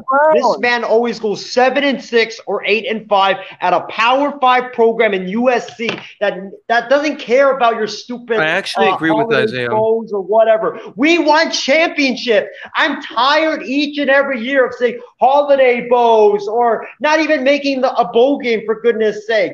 Jim Harbaugh has never gotten. Listen to this. Jim Harbaugh's never gotten Michigan to a Rose Bowl. At least Clay Helton did. But you could also make the argument that Clay Helton already walked into a situation where the team was built. So, I don't know. Jim Harbaugh has never finished better than second in his division. Not in the Big Ten. He's never finished better than second in his division, which means he's never finished more than third best. The Michigan team he inherited is not exactly Ohio State or even Wisconsin. The Michigan team he inherited is the second best team in the Big Ten consistently in terms of recruiting. The Michigan team that he inherited last season sent 10 players to the NFL. 5 and 7 before he came. Yeah, they were 500 before he came. Yes, but he was able to recruit at that level. He was able to come in and recruit at a level. He was able to get his own players in. He was able to get his own coaches, his own staff, whoever he wanted. He was able to run this program. You put Harbaugh in the Pac-12. Come on, man. You're telling me he can't win the Pac-12? He can't win. He can't win anything. No. Come on. He can win the Pac-12. He can't win shit. No. Look, USC. Oh, my goodness. No. USC fans would like this hire. Only because Jim Harbaugh is a flashy name. And remember, he did coach in the Pac-12 once before. He was Stanford's coach. But people would like this hire because it would be an overzealous amount of optimism. Oh, USC is going to win a national championship now because they got a big name, flashy coach, because that's what Hollywood loves out here. They love big names. So they will fall for it. But I'm not going to fall for it because I know how horrible of a job he did at Michigan, and his track record isn't very convincing. So not to USC. No way. Hey, Steven, the year before Urban Meyer got to Ohio State went 5-7. The first year where Urban Meyer got to Ohio State, they went 12-0. The next year they went 13-1. And then the next year they won the national championship. Prior to that, Michigan was never in the national title conversation ever since this century. In the entire 21st century, there's never been a single time that Michigan has been in the national title race without. That is not true. 2006, Ohio State versus Michigan, one versus. Okay, fellas, we appreciate it, but we need to move on here. We are in fact running a little. Look, Michigan has not had a premier coach since Lloyd Clark. I'm going to just say that. Look, Rich Rod was a joke, Brady Hoke was a joke, and now Jim Harbaugh is a joke. We'll let Matt Soltis get in on this one, and we'll get Matt's thoughts here, as mentioned, who is going by the name of the PJ Fleck, the captain of the Titanic. Matt, give us your thoughts maybe on the whole entire ordeal going on here. Oh, love it, Matt. Thanks. I hope you guys are all having a good Halloween. Just going to point out there, Jim Harbaugh inherited a team that was 5-7 the year before he took over, and to say that he wasn't in contention, there was 1 year where they were thought to be legit and to win the Big Ten East. That was 2016. Bias, but Hawkeyes ruined that. So just throwing that out there. And my roommate and I were talking about this today. He's a Gopher fan. We all know the validity of those people, but he said, and he made a good point, who's going to be better than Jim Harbaugh right now at this very moment? Exactly. Yeah, no one in my mind right now looks to be better in my eyes than Jim Harbaugh. Yes, it doesn't go, it hasn't gone right now. But as mentioned, name is flashy, as John alluded to, but also that the contract in my mind too is what is killing Michigan as well. And again, that flashiness is what we all had pointed out. Some thoughts here, fellas, about the about what we have said here in regards to Jim Harbaugh. Casey says that Michigan is done. I think they are in fact done. Quick update on the poll question that we had run, though, in regards to the Heisman frontrunner, whether it's Fields or Lawrence. By a long way, 83% have picked Fields over Lawrence. As mentioned, again, only 2 games played so far for the Ohio State. Casey King, a big USC fan, says Urban Meyer to USC of Helton is done after this year, and he says no thank you to Harbaugh at USC. I agree. I completely agree. Christy Wilson. Urban Meyer already lives in Southern California. There you go. Christy Wilson writes in to say that Harbaugh can even beat his own brother in the Super Bowl, as mentioned with Baltimore beating the Niners in the Super Bowl. He also, Casey also says real quick, if not Urban, Chris Peterson should be hired by the Trojans as well. That'd be a very good name perhaps as well. But again, folks, as mentioned, that is the scoop of the story with the Michigan State game, as we already alluded to. Again, the Spartans win 27-24 over the Wolverines. Stay with which brings us now to a new poll question, folks. If you were in charge of the Trojans athletic department, would you hire Mr. Harbaugh for USC? Give us your thoughts and comment down below. The panel's already, I see a no from John, a no from Shree, 2 thumbs up from Steve, no from Matt, and Trevor's like, who really cares? He says he's in the middle. I'm ready to move on and talk some NFL football for a change. Come on, Trevor. Trevor. Well, let me just put it as this. USC needs to bring in talent, and they are struggling to compete with the SEC and the Big Ten. So bringing a big flashy name is basically what will put them back on track. And plus, losing in the Pac-12 literally puts you out of the college football playoff contention. So if you're able to bring in 5-star recruits to level as Ohio State, Georgia, Alabama, Clemson, if you're able to do that with USC, they'll be right back in the playoff picture in less than 3 years' time. So I think getting that flashy name will definitely help USC in recruiting and rebrand them in that golden image of USC. It would probably help rebrand them because I'm tired of seeing them. I'm tired of seeing them getting quarterbacks from modern day and wide receivers from modern day. There's other places where you could recruit across the country other than modern day. I'm just tired of them getting players from that school. Look elsewhere and get players from other parts of the country and see how it works out for you. They've had some great players come through, though. They've had Sam Darnold. They've had Keaton Slovis. They've had these really talented Juju Smith-Schuster. So it's not the talent, it's the coaching. And I don't think that Jim Harbaugh, while he may get a little bit more 5-star recruits and maybe some more 4-star recruits, I just don't think that at this point he is, able to take a team out there and play with the same intensity week in and week out. And he has these weeks where, you watch them and you're like, did they even come to play today? Are they here to win, or are they here to just, just show up and see what happens, right? And I think that is something that you need in a coach that might be even more important than the recruiting, because you've seen Kirk Ferentz take this Iowa team to the Big Ten championship. You've seen what Wisconsin has done with far less recruiting prowess than Michigan, right? We've seen that these other teams are able. Northwestern with Pat Fitzgerald. Northwestern doesn't get recruits, but he's made it to the Big Ten championship. So we've seen what other teams can do, and Jim Harbaugh, despite getting better players than these other coaches, is not able to compete with these programs. Well, he is in the Big Ten East. Yeah, and there's really more coaching than just yelling. He's really not.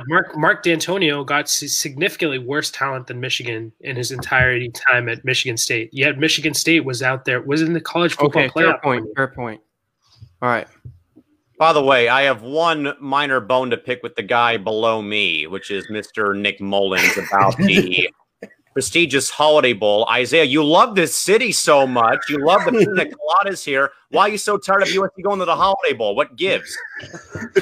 Well, hey, San Diego is paradise. It is heaven, man. It is the nicest place on earth. I got no beef with San Diego, but USC, I love the Holiday Bowl, but USC needs to be about national championships year in and year out. And right now under Clay Helton, it's Holiday Bowl year in and year out. This guy's the Jason Garrett of college football. Get this clown out of here immediately. I will even pay, if I were rich enough, like maybe I can save up some money, I will personally pay his buyout.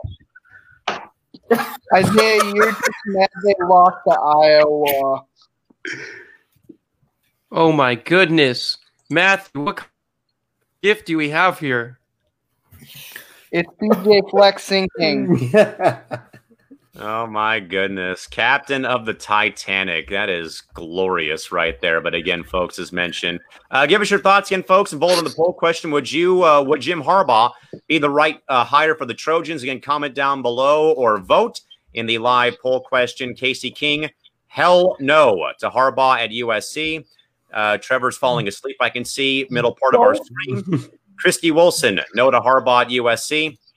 Casey also says USC is getting the recruits, but Clay is not the right guy to lead USC to the title, where, again, perhaps the Harbaugh thing becomes a thing. But at the same time, though, you can't go for that sexy name. I think I've learned that in my time. You know, that nice coach, that player out there is not necessarily going to plug you right into the championship conversation. And Chardol says yes to Harbaugh being hired by USC. John, you have a look on your face like you want to add on to your point. What do you got for us? Both Clay Helton and Chip Kelly have to go. It's that simple. They just have to go. Rough times if you're a Pac-12 fan in Los Angeles, with both USC and UCLA falling by the wayside. With that, guys, to the other version of football, into week number, where we at here, fellas? Week number 8 of the NFL season coming up on Sunday. We had a very interesting game on Thursday between Atlanta and Carolina. John, we'll go to you, buddy. Give us maybe the 1 or 2 games or a couple games you're watching very closely come Sunday for week 8 of the NFL season.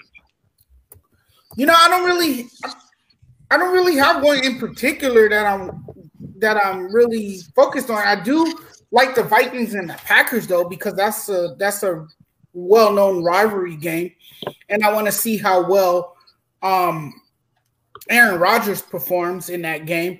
I do like the Steelers and the Ravens. I think that's a marquee matchup. Ben Roethlisberger, man, he is sensational this year. He's fun to watch. It's amazing how fast he recovered, and he's a rejuvenated quarterback. It's going to be fun to see him go head-to-head against Lamar Jackson. I think that's a game to look out for and to watch closely. I like what the Steelers have done this year. They still remain unbeaten in the NFL. They look remarkable. They look like a team that can come out of the AFC at this rate. And then, of course, living here in Southern California, I like the Rams and the Dolphins, only because the Rams defense has not played by their standards this season.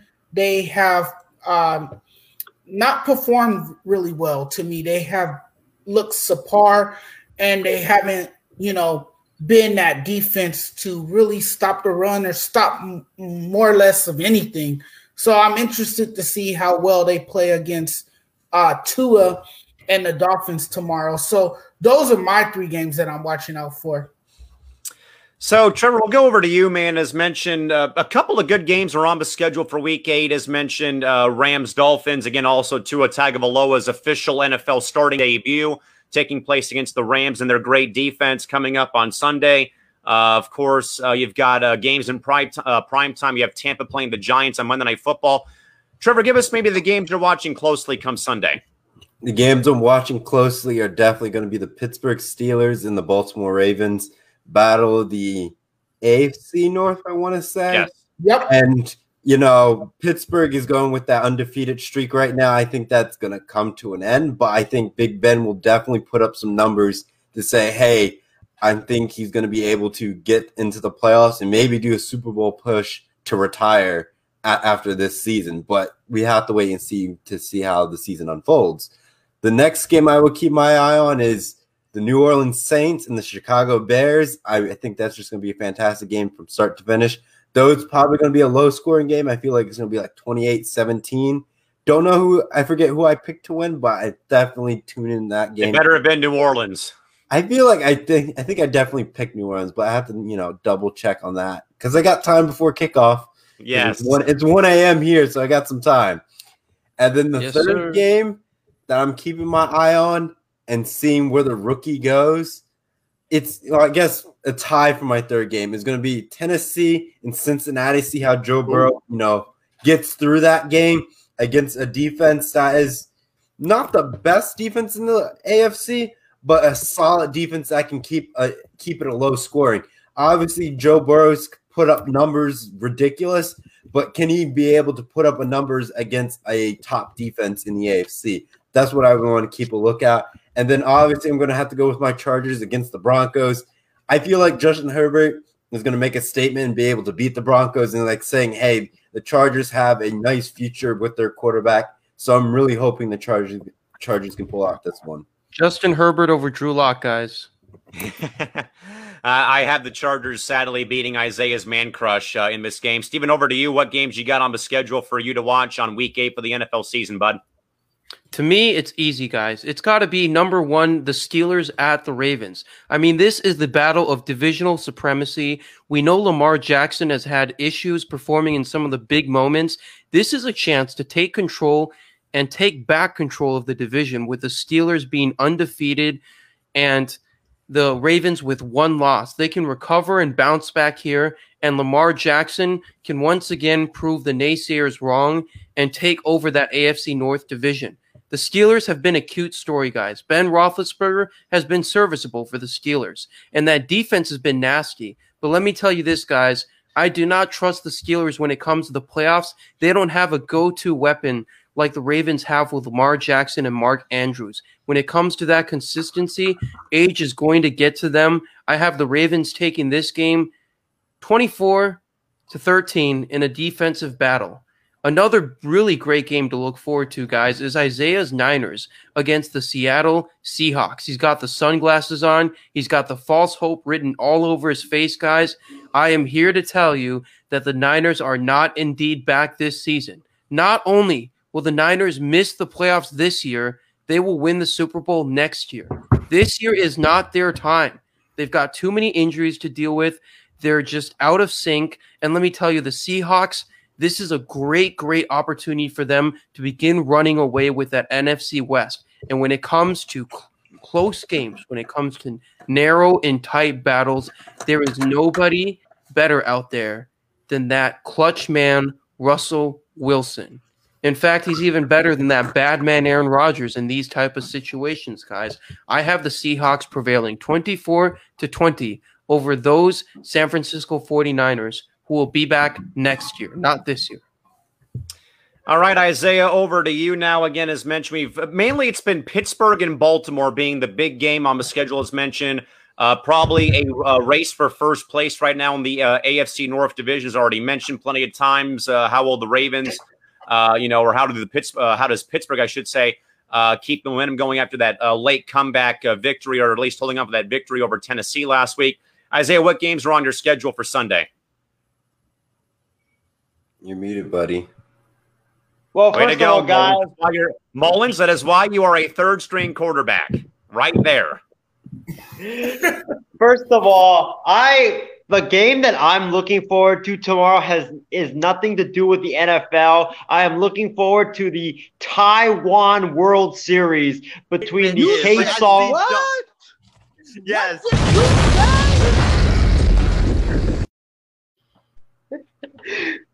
No, I'm just kidding, guys. The first game I am looking forward to is the 49ers against the Seattle Sea Chickens at 1:25 p.m. Pacific time on Fox. Listen, I think the 49ers have a great chance to win this game because when you look at it right now, the the 49ers have bounced back nicely after a drubbing by the Miami Dolphins, in which they dropped their record to 2-3. They lost 43-17 in that game, and there was a lot of questions whether Jimmy Garoppolo was done and what the Niners' future was holding for them. But they've bounced back nicely. They've won the last 2 games against the Rams and the Patriots, and now the hard part of their schedule comes. You have Seattle, then Green Bay on Thursday Night Football, and then New Orleans. So the 49ers, I believe, out of those 3 games, I think this game is the most winnable on that schedule because, let's face it, Seattle, they have the worst defense in the NFL, which is saying something because the Dallas Cowboy defense has been absolutely rubbish this season. I think the 49ers will be able to put up a lot of points against the Seattle Seahawks. I think they'll be able to run the football down the Seattle Seahawks' throat. And the 49ers, their defense, minus Nick Bosa, minus Dee Ford, minus Richard Sherman, they've been really stout defensively the last couple of weeks. I want to see how they hold up against Russell Wilson and that high-powered sea chicken offense. And also, there's one more thing that you guys all forgot about this. There's going to be no fans at CenturyLink Field. CenturyLink Field, the loudest stadium in the NFL. No fans being there has major effects on Seattle, and I think the 49ers they will be able to huddle in this game, and they will be able to get their play calls in and stuff like that. So I could see the 49ers winning this game. And the second game I gotta definitely look for is the Broncos against the Chargers because first of all, I'm starting Drew Lock in my fantasy football team, and I need Drew Lock obviously to play well in that game.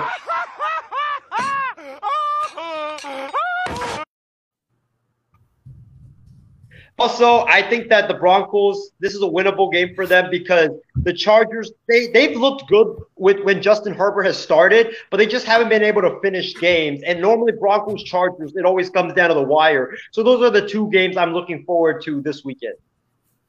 All right, Matt, over to you. What do you got for us in regards to games you're watching of note in the NFL? Although I don't think it's going to be that close, I'm a Vikings fan. I think it's going to be really interesting to see if they're able to recover from the bye, and because definitely a lot of changes need to be made based off of that game against the Falcons, and I think that it's going to be kind of a final message for Kirk Cousins whether he is going to finish out the season or if he's benched. As much as I don't want to see Sean Mannion, I think it's a very crucial game. Another thing, Bears-Saints. I think that the Bears, for the most part, have played an easy schedule, and it's a really good matchup. Drew Brees missing Michael Thomas for, I think, the 6th straight week. That's a big loss. Another one, Raiders and Browns. I know that's crazy, but I think with OBJ tearing his ACL, I think that could be interesting to see how they are able to handle that on offense. And it's always interesting to watch Baker Mayfield just simply because he is so hit and miss. And I feel like Derek Carr and the Raiders, yeah, they're 3-3, but I think they're a team that you can count on to show up every week. Fair observation. Shree, over to you, buddy. What do you got for us for games you're keeping an eye on Sunday? Yeah, I agree with everybody else on the Steelers and Ravens, so I'm not going to elaborate on that one. I think it's already been covered. One of the ones that I haven't heard of yet is the Colts versus the Lions. Now, the Colts are very quiet 4-2. I haven't heard too much about them. I don't think they're playing particularly well. Their defense is strong. Philip Rivers has had some struggles this year, but the Lions are a team that I think is looking up. DeAndre Swift is finally looking like that running back of the future. Matthew Stafford is always there, capable of putting up some points and playing some decent offense there in Detroit. So I really see this as a battle of strength versus strength. So I'm looking forward to see who comes out on top in that one. Another one that I'll have to mention is, unfortunately, my Patriots versus the Bills.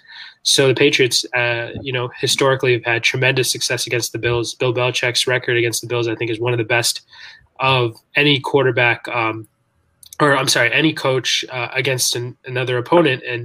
And we have to see, I've seen the Pats struggle for the past 2 weeks, but I'm holding out hope until this game, because I think that, the Bills may be a springboard to where, I'm not saying the Pats are going to win the division or anything, but, maybe you can get our season back on track if we can slow down Josh Allen and that high-powered offense and find some ways to put points on the board. It's going to be difficult. N'Keal Harry's out, Julian Edelman's out, Stephon Gilmore's out, so we have some key players missing. But, I'm still a little optimistic. The eternal optimist in me wants to see this game and wants to see, whether or not it's truly the Bills' division yet, or if it's still if Bill Belichick can still find a way to pull this out. And the third and final game that I'm looking forward to is the Seahawks versus 49ers. And I'm looking forward to this mostly because it's going to be, a very one-sided contest, I think. I think that, it's going to be 43-20 Seattle Seahawks, and I'm looking forward to Russell Wilson throwing 5 touchdown passes and Jimmy G throwing 3 interceptions. And, the 49ers get dismantled by the Seahawks and start their 3-game skid and move them out of the playoff picture. So that's another game that I'm really looking forward to watching tomorrow.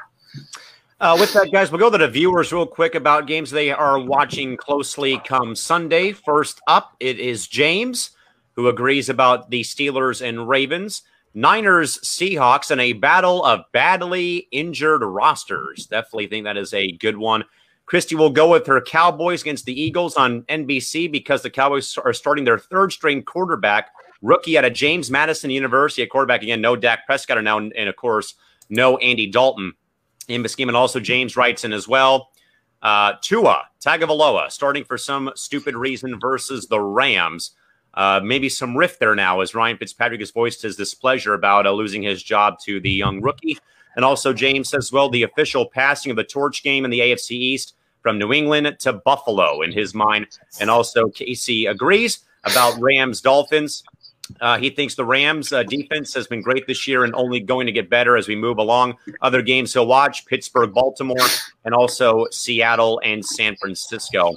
And also Chardol says he's got Niners, Seahawks, Saints, Bears, Pats, Bills, Broncos, Chargers, Rams, Dolphins. And also about the poll question, folks, in regards to a good hire, bad hire, if in fact the Trojans of USC were to perhaps hire Jim Harbaugh, dead even, 50 yes, 50 no, with him being hired at USC. I am in full agreement with the panel here, folks, in regards to Pittsburgh and Baltimore being one of the better games on the morning slate of the schedule.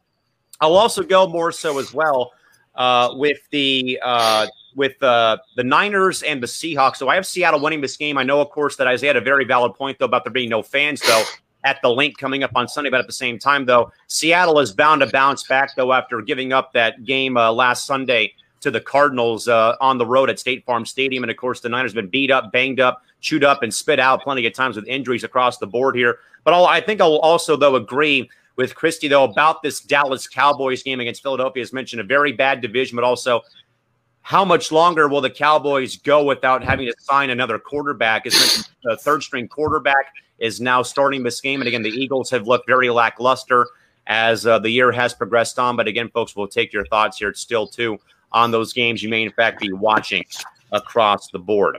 Again, folks, as a reminder here, again, this multi-hour event will roll on for the next several minutes here. As mentioned, we thank you folks for staying up late and for, again, joining us here on this Halloween Saturday, maybe early Sunday morning, if you folks are joining us here still on the East Coast. Stephen, I want to give you the floor, man, for the next couple minutes here, if not maybe longer, again, as we're more so folks to mention, say, Halloween Spooktacular here for the MI6 Sports Network, but also, again, folks, a celebration, though, again, about how, in fact, the network has progressed and moved on up to bigger and better things ever since this thing was founded. Stephen, we'll give you the floor, though, man. I don't want to really put words in your mouth or, take away your thunder because pretty much, man, you and Isaiah, Shree and Martin, the rest of the gang, pretty much starting this thing out. Kind of in a way, though, more so, Stephen, as a joke pretty much done earlier on during the pandemic shutdown. So, Steve, I'll give you the floor for the next several minutes here to, again, kind of talk about how this whole idea kind of came to fruition with you guys starting up the MI6 Sports Network. Floor is all yours, sir. Go for it, please. Well, the MI6 Sports Network started out with just me and Ryan. We did our podcast together, and I did my podcast with Isaiah as well. So I had 2 shows with Isaiah and Ryan. With Ryan, I had fan response, and with Isaiah, I had carpool chats. And then the pandemic hit, and that's when we started bringing all sorts of people into our streams because we had just started using Zoom. Shout out to Zoom, the software we used before StreamYard. And then we started bringing Trevor in all the time. He was the 6-man Williams man. He was always filling in for us and, having great shows with us. And we started bringing Tree in as well for his expert opinions on the Patriots and all things NFL, and just, putting Isaiah's takes to rest as well. And Isaiah came in a couple times on my shows with Ryan and everything. So pretty much this whole thing started out with just, we had a couple of shows that I would do with my friends, and Isaiah had his shows, and we merged them all together into one network. Now, naturally, the pandemic was going on, and we called it Quarantine Chats. But, what we figured out about that name was there are a lot of podcasts and just networks in general with the moniker of Quarantine something. You had the Quarantine Network that Callan has. You have Quarantine Chronicles. We actually invited someone named Lucas Weiss to come on and talk some sports with us. And overall, we needed something more creative. So then Ryan comes along, and he actually came up with the name, what about MI6? I was just searching up great group names. We started with 6 people originally. First, we have the 6-man Williams. And then we got Asian Skip Bayless, Isaiah Leung. He's Nick Mullins today. And you got me, Jason Voorhees over here. And we had Ryan, and we had Tree, and we had Martin, who started the website for us later. So then this thing got started into the MI6 Sports Network. And then after you and Jonathan joined the board, we had about 10 members, and that's when things really started taking off, guys. I mean, Martin made the website for us. It's sad that him and Ryan can't be joining with us today. And then just from that website, everything was taking off. We were writing articles, and we're getting so many different likes on the page every day. I started uploading all of our podcasts on Anchor, and we introduced Wild Sports Talk as a part of acquiring you and Jonathan. And now it's evolved into the thing it is now today, with over 4,000 followers on Facebooks and likes, with over 1,400 Anchor listens. We just appreciate all the support that you guys have provided us, and we have a platform now. We have a platform thanks to all of you guys out here. Christy Wilson, Shardal Gupta, Ian Glenn, and Matt Ong, who mostly tune into our Anchor podcasts, James Gonzalez, all of these guys just, contributing so much in the comment section, contributing so much day in and day out when we have these shows. We appreciate you guys all. And, long story short, it started from a couple of guys being bored talking about sports during the pandemic and then needing a more creative name. And then we got the MI6 Sports Network. So really appreciate it, guys. Isaiah, I'll go to you again. We sadly lost John Mathis again. Those technical difficulties coming to fruition about an hour and 40 into this multi-hour show. But again, Isaiah, for someone like myself who's been working in sports for 11 years and seeing everything come to a screeching halt in March and thinking, what am I going to do with myself pretty much? And, John and I had kind of done a couple of off-the-wall podcasts. I was doing a thing, still doing a thing every morning where I was updating people about sports news and what was going on with the sports world trying to come back in the midst of this ongoing pandemic. It's still the brewing pandemic going on. And then, it comes about in, I think, June or July, Isaiah, that John approaches me and then you saying, hey, we want to do this podcast called Wild Sports Talk. And, we did a couple episodes, and then Steven, I think, was very, very generous to say, hey, bring it on over to the platform that we have here on the MI6 Sports Network. And, it's been very, awesome to be a part of. But Isaiah, maybe give us your story and your thoughts about how, in fact, because, again, being one of the founding fathers in the network that you have been, though, Isaiah, give us your thoughts and more so, again, maybe more about the story of the network starting and, again, how things have progressed in your mind ever since.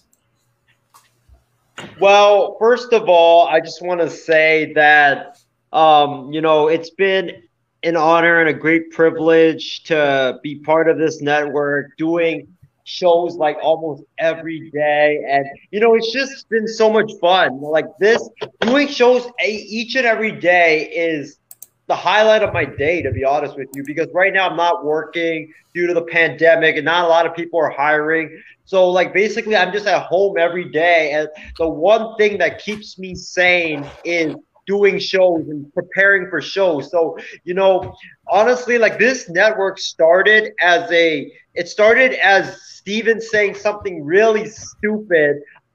When we were driving around one day, he was like, I asked him, I think, will the Orlando Magic make the playoffs? The Magic right now are in sixth. So yeah, they're in the sixth place in the Eastern Conference. This was 2 years ago. And I asked him, hey, do you think the Magic will hold on and make the playoffs? And he said no. And I was so shocked by it because the Magic actually had a 10-game lead on whoever was in ninth place that year. I forgot who it was. And then I just took out my phone and I just started recording Steve. And I was like, yo, say this for the camera. We need you on record, muttering this BS nonsense, and we got it on record. We called it carpool chats, and all of a sudden, from that moment, just started this whole network. So it's really crazy to see how that moment started everything. But honestly, I'll tell you guys this. 2020 has been a very dark year for everybody. Whether it's COVID, deaths, or people not being able to go to work, but for me, even though it sucks that I was my trip to Hawaii got canceled, I couldn't work for the A's this year or the 49ers. I think that this pandemic was a blessing in disguise, because without it, I don't think I would have been able to meet all of you guys, all these wonderful people here on the network, and, finally find what I wanted to do in life. For the last couple of years, ever since I graduated high school, I had really struggled with what I wanted to do in life. I never knew what I wanted to do. I know a lot of people, they always they have a dream, but for me, it was I wanted to do something in sports, but I couldn't figure out what it was. And after this pandemic shut everything down and I got into podcasting, I figured out that I really liked it. And this was the career that I wanted to continue getting into and pursuing and making this a full-time job one day. So, it's been a blessing in disguise. I'm so thankful that we have the network. And also this network has provided a lot of great memories, such as my take about Michigan, my rant about Michigan, John and Callan walking off the set and John saying, "What did you just say?" When I said that I would rather I would take Luke Walton. Yes.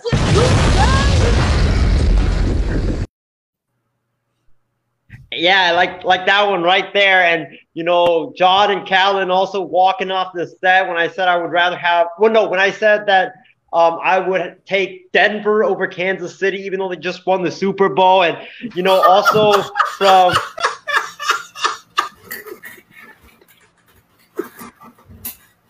– wow. And then I remember on fan response, I went with Ryan and Steven, and right the week before the Super Bowl, I said, hey, as a Niner fan, I don't fear Patrick Mahomes one bit. And that created another video, another GIF. But, we've had so many great memories on this network. I've met so many people in this network. It's just amazing, man. And, we definitely need to continue this because this is such a great network, and I'm so happy to be a part of. And Callan, I want to add one more memory to this network if I could. Can you give me a 3, 2, 1 countdown, please, bud? 3, 2, 1. Sunk the boat, Minnesota sucks.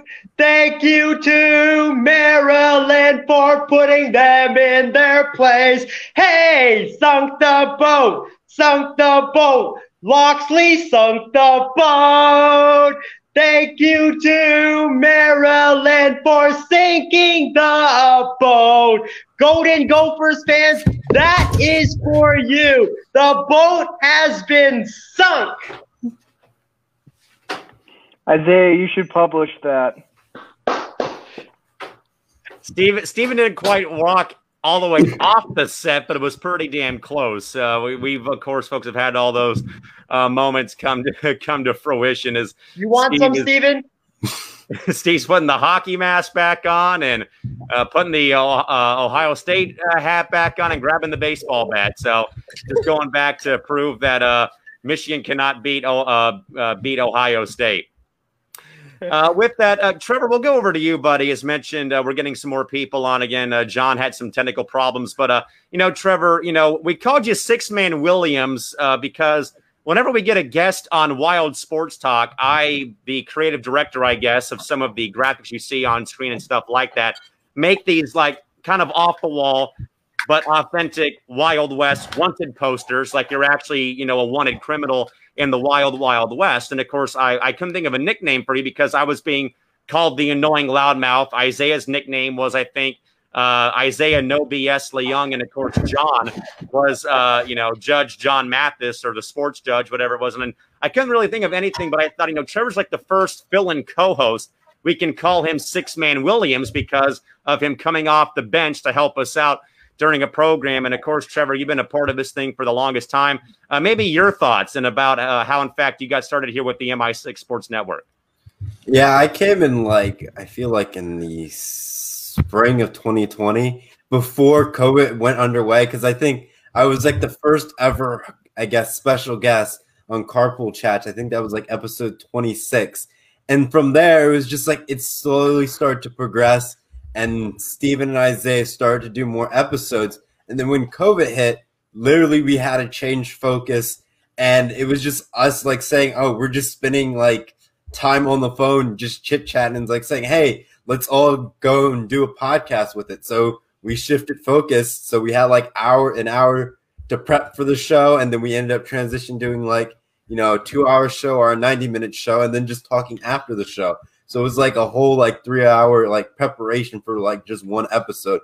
It was great, and the experience has like been fantastic, from just exploring the different networks, the different opportunities we had, the different name changes, and from all the like, I guess, fun shenanigans we do, from like my Captain Kirk to me filling in like last minute, getting a call from Isaiah, be like, Trevor, can you come on the show real quick? And then getting calls from Isaiah like at 3 a.m. So it's one of those fun experience. Even the shows that are like the late night shows, like this one, for example, I'm able to step up to the plate, fill in. And I think at this point, if you had the Six Man of the Year award, I think I would be able to be a top candidate in it. I don't know if I would be able to win it, but it depends who was the other. That is perfect. Yes, vote for me for the Six Man Award for the MI6 Network, and let's see if I can bring that home. But this has been a fantastic show. I've been an editor for Isaiah's, articles, so I've basically almost done almost everything on the show, I would say, and I wouldn't trade it for anything else. Matt, you and I don't know each other very well. I mean, I've come on, I think I had to fill in once because Isaiah had tech problems on Fan Response, and I got to kind of know your style a little bit. But at the same time, though, man, you and Steven going back a long ways. I don't think a lot of people out there, Matt, could really say they have a friend still from like elementary school, middle school in this day and age. I still have one from elementary school, 20 plus years. You've known each other, and you and Steven kind of going all the way back as well. Matt, give us your thoughts here about your time being here and how it's been for you being on it for the past several months, again, due to the ongoing COVID concerns and, again, the crisis we've been stuck in for the past several months. And tell us about the Gophers game, Matt. For all of us. Oh, Steven, we could make another episode on that. But by the way, good job performing that song with the trumpet. I haven't touched mine since our time in. Bravo! Encore. Thank you. No joke. Steven and I go back. This is how far we go back. 6th grade band class. We both played the trumpet. So when he played that song, I remember playing that song for one of our concerts. Why? We live in Minnesota. I don't know why. But I've been on this show 3 times, I think. And I don't know. It's fun.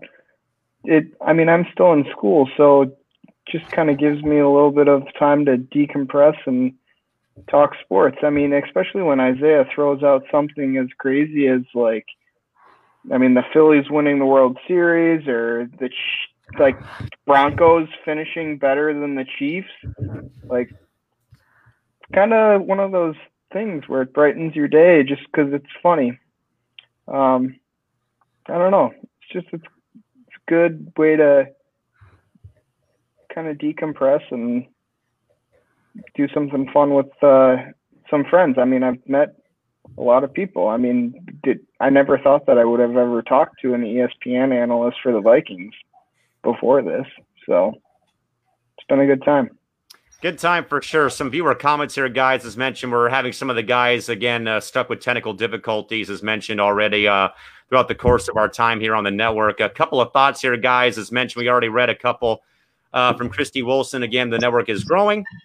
James Gonzalez says, thank you guys very much for all the programs. Your opinions are simple. They're direct and not fake, which is great. Of course, we hear that all the time probably from other programs as well.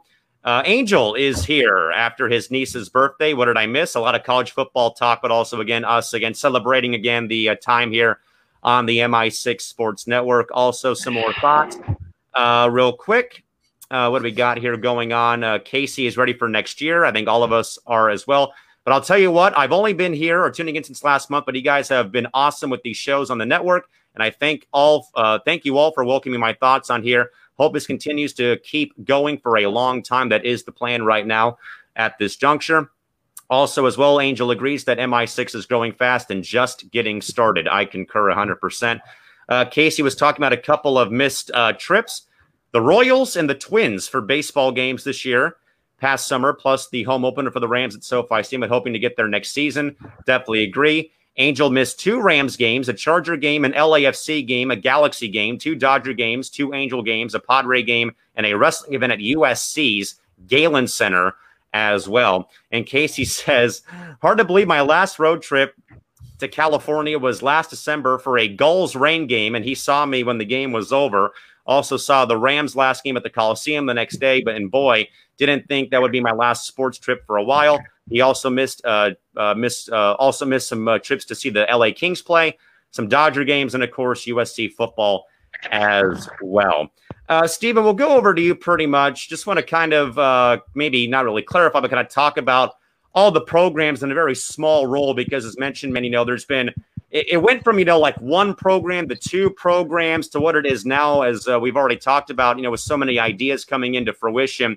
Of course, this is all pretty much post adding John and myself and Isaiah, or more so adding the Wild Sports Talk program here on the fold for the network. But Stephen, maybe in a way though, kind of talk about how in fact quarantine chats and carpool chats kind of went for the first part of the pandemic before again all the changes kind of came around the time of July. Well, so before the pandemic, we had Fan Response and we had Carpool Chats, really just 2 shows. And Fan Response was the show with me and Ryan on Tuesday, and Carpool Chats was whenever Isaiah and I were on the car and we needed to speak some sports, we needed to record some good old stuff from my Bluetooth car radio. That's what we would do. And we kept having Trevor and Ryan on Carpool Chats, and as soon as the pandemic hit, that really incentivized us to go into more of the Zoom broadcasting, which could host up to 20 different people, I believe. And so instead of carpool chats, we replaced that with quarantine chats, which we would have every Friday. And we had 2 shows a week, me and Ryan on Tuesday, and then quarantine chats with the entire crew of me, Ryan, Trevor, Isaiah, and we added Martin and Tree later.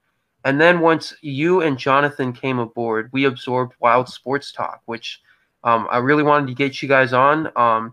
You guys have been a great addition to the team. Like, I can't stress that enough. Like, it's just the entire dynamic of this network changed when Wild Sports Talks came into the mix. And then, of course, in between, we had No BS because we needed another show for Isaiah to drag Trevor into, but this time not as just a fill-in guest, but a show specifically having Trevor weekly. And that had Trevor and Isaiah. Of course, Trevor was a little bit concerned about maybe Isaiah going off the rails and everything a little bit more without me managing him as much, but it turned out great. And so when Wild Sports Talk entered the mold, we started adding in more shows like the night shift. and interviewing special guests and all of that. And so now we've got this beautiful program lineup, with Wild Sports Talks on Mondays, Wednesdays, and then we have the night shift on Tuesdays, Saturdays, and Sundays, and we got No BS on Friday. And it's just a perfect schedule, man. Trevor, I want to go to you now and kind of talk more about No BS. As mentioned, this is a program, folks, with myself, Isaiah, Trevor, and Furman Lee, who's going to be joining us very, very shortly here, as in fact the Spooktacular rolls on. But Trevor, as we had kind of touched base on, though, man, you've been known pretty much your entire, I'd say, career here on the network as kind of being that fill-in guy to kind of keep things, kind of being that sixth man, though. But Trevor, give us your thoughts, though, about the program and pretty much, how this idea kind of came to fruition, with more so you being involved with the program and not having to kind of be that guy to come on at like the very last minute or second. So like with No BS, since that's basically my wheelhouse and everything that I do on the MI6 Sports Network, I think when we first started off, it was going to be like almost like a free-for-all show where we just talk about sports, have outlandish takes, and just had some fun, almost like a sort of theme for the whole Wild Sports Talk. But the original No BS and the format was me and Isaiah were going to debate each other. And at the end of the show, we were going to have a poll saying who won, like had better arguments for that episode. And then a few episodes in later, that's when I think like 5 episodes in later, we introduced the Power 5 segment and we just started going through it. It made it its own specialty. So we had like, favorite barbecue sides, because 4th of July happened, or favorite soda drinks, favorite candy, which we did, 2 weeks ago, and then Halloween costumes. So the list goes on and on with No BS. And it's one of those things, once you are able to be a host on a show or to moderate, it really opens up the door for you to be on other podcasts or even start additional podcasts to what you do. Because once we see on our network, there's a lot of shows that just get, sparked up and saying, hey, let's go do this podcast episode. Obviously, when more time goes into the future and when things are a little bit more normal, MI6 Network may, produce more shows and fill in other gaps in the day where it's like we're almost on almost 24/7, but though we have lives outside of this. But we're going to wait and see what, 21 has. I know we have a lot of great stuff planning for all you guys, so make sure you stay tuned and, subscribe on our YouTube channel so you get all the notifications when we go live so you don't miss anything when 2021 comes rolling around. Isaiah, over to you. Of course, you're pretty much the bread and butter, or the straw that stirs the drink here in regards to appearing, I think, on every single program. It seems like maybe minus Fan Response on Thursday, but you're on with me and John on Monday and Wednesday. You're on with the night shift on me on Tuesday, Saturday, and Sunday. And, of course, you're making appearances on Thursdays on Fan Response. And, Isaiah, you're pretty much, in my case here, holding this, pocket knife, because apparently Howard Stark thinks I wouldn't attack Captain Rogers with a pocket knife. But you're pretty much the Swiss Army knife of this entire operation, again, being able to go and be so versatile and be on one program one night, go to the next night and do a different program. But Isaiah, No BS kind of in a way reminds me a little bit, kind of in a way of like, PTI mixed in though with Sports Nation, because you're talking about having people vote on certain topics or certain things and things of that caliber. But Isaiah, give us your thoughts though about No BS and again, how that program went to where it's at right now. Well, first of all, No BS started because me and Trevor, we would always talk on the phone like almost every single day. And I guess like we would always get into like heated debates about sports, whether it was NBA or NFL or college football. I mean, one time like we were on the phone, I thought it was going to only be like a 30 or like a 20-minute call. It ended up being an hour and a half because we literally spent an hour debating if Yao Ming had gone to the Los Angeles Lakers instead of Pau Gasol, how many championships would Kobe and Yao would have won, and we got into a whole debate over it. And I guess, Trevor, correct me if I'm wrong, but one day we were just like, for some reason, we just decided, hey, you want to do a podcast together because, like we have good discussions on the phone. You want to transition it to where the audience can hear us talk, I guess. So that's when we started No BS. And we came up with this like weird, like this Power Five idea because me and Trevor looked at it this way. We looked at it like that like we already had so much sports talk on the network, so we decided, hey, why not we try to sprinkle in some stuff that isn't sports so the fans that aren't sports fans can tune in, and it could be like a great wrinkle to the show. And we did it. I think the first episode of No BS, we did like pizza. So yeah, I think we did pizza, and it was really fun. And a lot of the audience out there was really stunned because I told them, hey, the reason why I didn't put the barbecue chicken pizza on my list is because I can't handle spice whatsoever. I mean, the only spice I could handle Cheetos for good. I can't even eat hot Cheetos. That's how much that's how weak I am in the spice department. I literally put my own race to shame because I can't handle spice. But enough of the spice talk, but like we just decided to, get the Power Five in there as like an interesting wrinkle to the show. And I think we like the show did really good. It was going great, but we felt like that if me and Trevor, our strong suits aren't moderating. Our strong suits are like just giving our opinions out. So it was kind of cringe. So that's when we got Callan into the show, and I'm so thankful that Callan agreed to do it. And then we just did the show like that, and it's been fun. And then we also added Furman as well, so it's been really, really fun, especially the Power Five. And also now we have the Pigskin Pick'em, and we might have some new segments along the way. But so far the show has been tremendous. I think No BS, Callan, correct me if I'm wrong, has been like the second highest rated show on our network so far. That is correct. Yeah, so so No BS, we honestly, me and Trevor, when we first started, we thought that No BS, we would be lucky to get even 100 views, and the first episode got, I believe, like 900. We had like 30 people watching it at once. It was so crazy, but it's been a wild ride. It's been great. I can't wait to continue No BS and see what season 2 and season 3 brings. And, hopefully I don't make Callan go crazy on No BS now if I pick the Chargers over some big team. Well, you already learned your lesson, but I got them beating Denver this week. With that, we do, folks, welcome on the other member of our No BS broadcast team, our good buddy Furman Lee, joining us as well. Furman, as mentioned, man, you kind of in a way have been a guest as well with us on WST. And, of course, now a full-time member of our No BS broadcast team. Furman, first of all, man, good to see you. Happy Halloween, man. Thanks for being here finally. As mentioned, I know we've had a lot of things going on the Saturday night.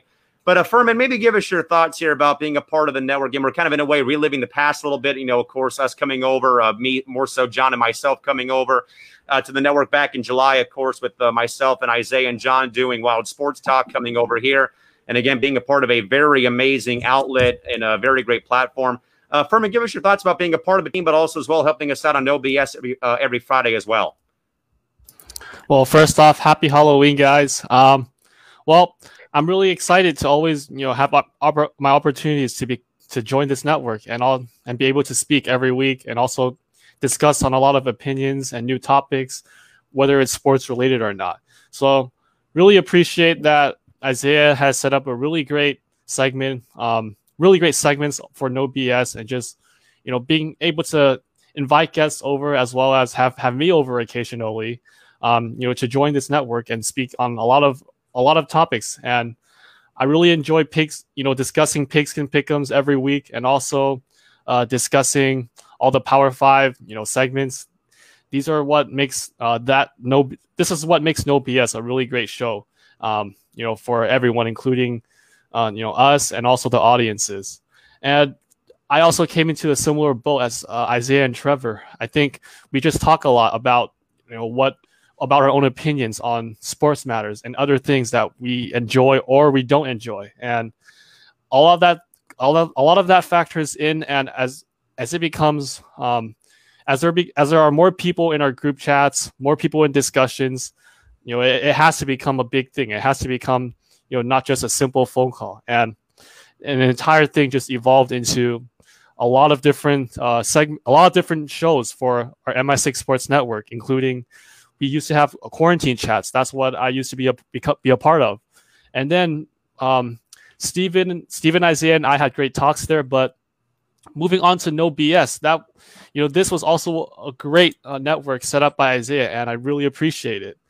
We have a lot of fun talking about everything, and I think most of the time, especially in group chats or even personally, we get into these debates a lot, and we end up kind of setting each other up for like bets, and I think that's where all the fun begins. We kind of try to out debate each other, and yes, sometimes both Isaiah and I, and even others like Steven, we could make some really outlandish claims or comments about a certain thing that we're strongly opinionated or favoring, and that becomes a huge debate for everybody, especially in the group chats. And I think that's what I find really entertaining. So I'm glad that we got that part. We included all of those parts, at least the controversial topics. We put that out there as polls for everybody to decide, who they favor or who they don't favor, and that has become a big part of the show. And I really enjoy hearing everybody's opinions and analysis on that. We finally, folks, have Judge John Mathis back with us. John, don't feel, please not feel bad, buddy. We have, pretty well, man, about all these damn technical difficulties you have to sit through. But John, I kind of in a way touched base on it. I'll let you go further in depth though. But you had approached me, I think, back in May or June to kind of start a podcast, and we had kind of done McClurgan Mathis for a couple of weeks, or every so often on like a Tuesday afternoon, just to kind of get our feet wet, kind of get our chemistry down and stuff like that. Then, of course, we take an offer to start a podcast on a different platform. It goes well for 3 weeks, but then we see Steven and Isaiah, or, Isaiah says, well, hey, I have friends that have this other platform out there that we'd love to have you guys join because of the team chemistry and, the fun that we were having and stuff like that. And, of course, John, we come over here, though, and, I don't want to, toot my horn or toot your horn, but probably this may have been like maybe the biggest blessing in disguise so that we – left a former affiliate to come here, though, because now, man, it's been a very, amazing last several months, though. John, more so kind of give the viewers the rundown of how you and I kind of got linked up with the podcast and also how WST became born and also came over here to the Six. Well, before I was rudely interrupted by technical difficulties, I will gladly go into that. I ran across you, Colin, through social networking. I believe you added me as a friend. You saw my work. You shared with me on multiple occasions how much you admired my writing. And I would comment back and say, I totally appreciate it. Then I started watching you because I was amazed by your talent and your ability to be a great sportscaster that you are. And, I was just greatly inspired by your voice and your work and the talent that you put on display. It's just simply amazing, and you're like that now. And so as I started watching you as time went on, it inspired me to reach out, and not only to do more for myself, but to reach out to you and to ask you if you would be willing to do a podcast with me, because I'm the type of person who likes to surround myself with successful people. And I saw how very successful you were. And I said, maybe if I reach out to Colin and maybe if I do some work with him, this can help me grow as a podcaster and help me improve tremendously in what it is that I wanted to do. And rightly so, it did. So that's how we kind of linked up. I believe people cross paths for a reason. I do believe that people meet up for a reason. We meet people for a reason. And I was glad to meet all of you guys. And then once we started doing our podcast, we was just doing it on the fly. We was just doing it for fun. When you and I started doing it together, that's when I became good friends with Isaiah. Isaiah had added me as a friend, and he even messaged me privately and said, I like your work and I would love to have you on the show. And that's when him and Steven both had me on Quarantine Talk, which was a very fun episode. And after that, that's when I was inspired to work with Isaiah and Steven and the rest of the MI6 network. And it's been a fun adventure. It's been a fun ride. And that's how Isaiah and Colin and me, that's how Wild Sports Talk came about, because I reached out to both of you guys and said, hey, would you guys be willing to do this show? I think we can do big things with it. I think that we will grow as a team. And look where it's gotten us. It's gotten us far. And I always believe in working with people who are successful. At first, I was a little bit hesitant because I've done this before with people and they would flake out on me, or they would take my idea and run with it and not include me. And so at first I was kind of hesitant. I was kind of afraid of taking this leap. But you know what? I have no regrets, and I'm glad I did, because I met so many wonderful people. Everyone on this panel is just amazing. Every one of you guys are just talented, and it's a pleasure to be able to work with every single one of you. Some comments, or at least one comment, guys, or two comments trickled in during this segment. Chrissy says that the pandemic allowed her to find the network, and also Angel said that he was on Fan Response 3 weeks ago, and I had fun, which is all that really matters. Stephen, before we actually wrap up for the night, again, sadly, folks are not going to be able to be joined by Ryan Schreiner or Martin Garcia probably tonight. But again, big props to Furman Lee for dropping in at pretty much the last moment here on the program. But Stephen, I want to go back over to you, though, buddy, more so because I kind of talk about this a lot, though, when I talk about this particular network in general, bud, we actually just lost Stephen, as a matter of fact. But Trevor, I'll go to you because you're next closest to me pretty much on the row of host here that we have for our host view. But Trevor, I talk about this a lot, though, when I do, in fact, touch base or talk about the network and how it's been since July, though. But, John hit the nail on the head, though, Trev, in regards to, sometimes you're a part of a podcast and it probably flames out after 5 months or 5 years, or it doesn't really go that far because either, ratings aren't good, people aren't tuning in, things aren't going right. There's internal fighting going on, maybe. As John said, you get a great idea and someone else takes it and runs with it and stuff of that caliber and nature.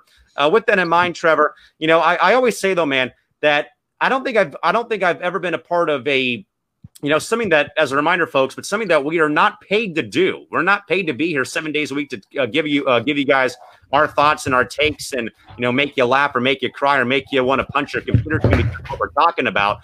But Trevor, I don't think I've been a part, though, of a project that has had so much, that has so much team, continuity and chemistry for an unpaid endeavor that we're doing, unpaid project. But there's, group chats, like Furman said, to talk about, what to do or, just to debate sports. But also, like with Steve and myself, though, it's more so, hey, we got an idea to do this, or we have a guest coming on, stuff like that. Trevor, how is it, though, to kind of be a part of something like this, though, where, again, it's an unpaid thing right now.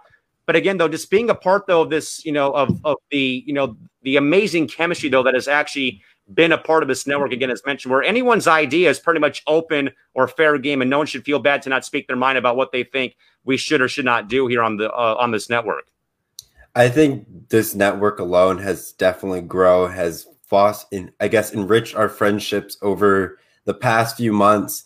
And I think it's more of how Steven was able to bring a group of people together. I want to say it's almost like the Avengers, how he ended up finding literally everybody in MI6 network and just starting you see what I did there, Callan.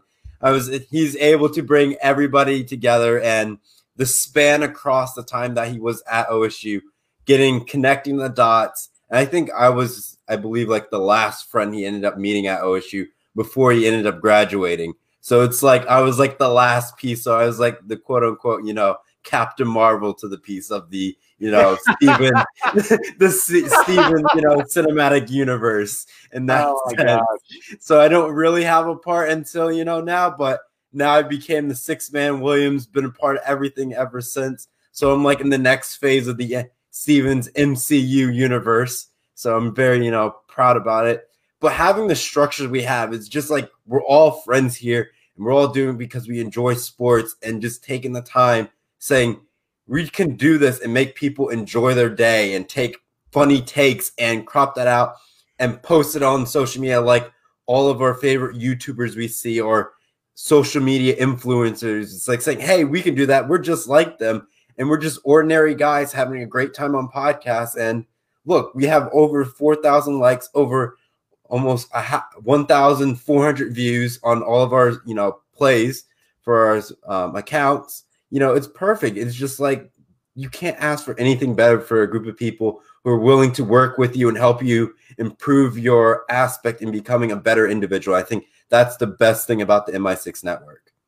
Matt, as you said, though, man, you've probably not been a part of too many programs here with us on the network, as mentioned, in regards to, maybe just a couple of appearances, though. But again, Matt, you probably hear a lot, or you probably have seen a lot of, maybe the banter in the chat box or in our group chat. And then you see maybe all the calls that go on like at 11 o'clock on the West Coast, probably like 2 o'clock your time. But Matt, when you see this kind of, chemistry, continuity going on where, again, someone may have a great idea at like 2 o'clock in the morning and someone will put it out there for those of us to wake up to, and we probably say yes or no. But again, though, Matt, probably in a way, is there like anything you can probably add, though, in regards to how, in fact, it's been, though, maybe seeing, all these strangers across the country come together and really make something that, again, we're not being paid for to do, though, but make this as successful as it can be, though, in such a very short amount of time. What do you got for us? It's amazing how well you guys all gel together. And I mean, there's no in-person contact with any of this. It's just everyone seems to have their ducks in a row and everything just kind of flows smoothly. I mean,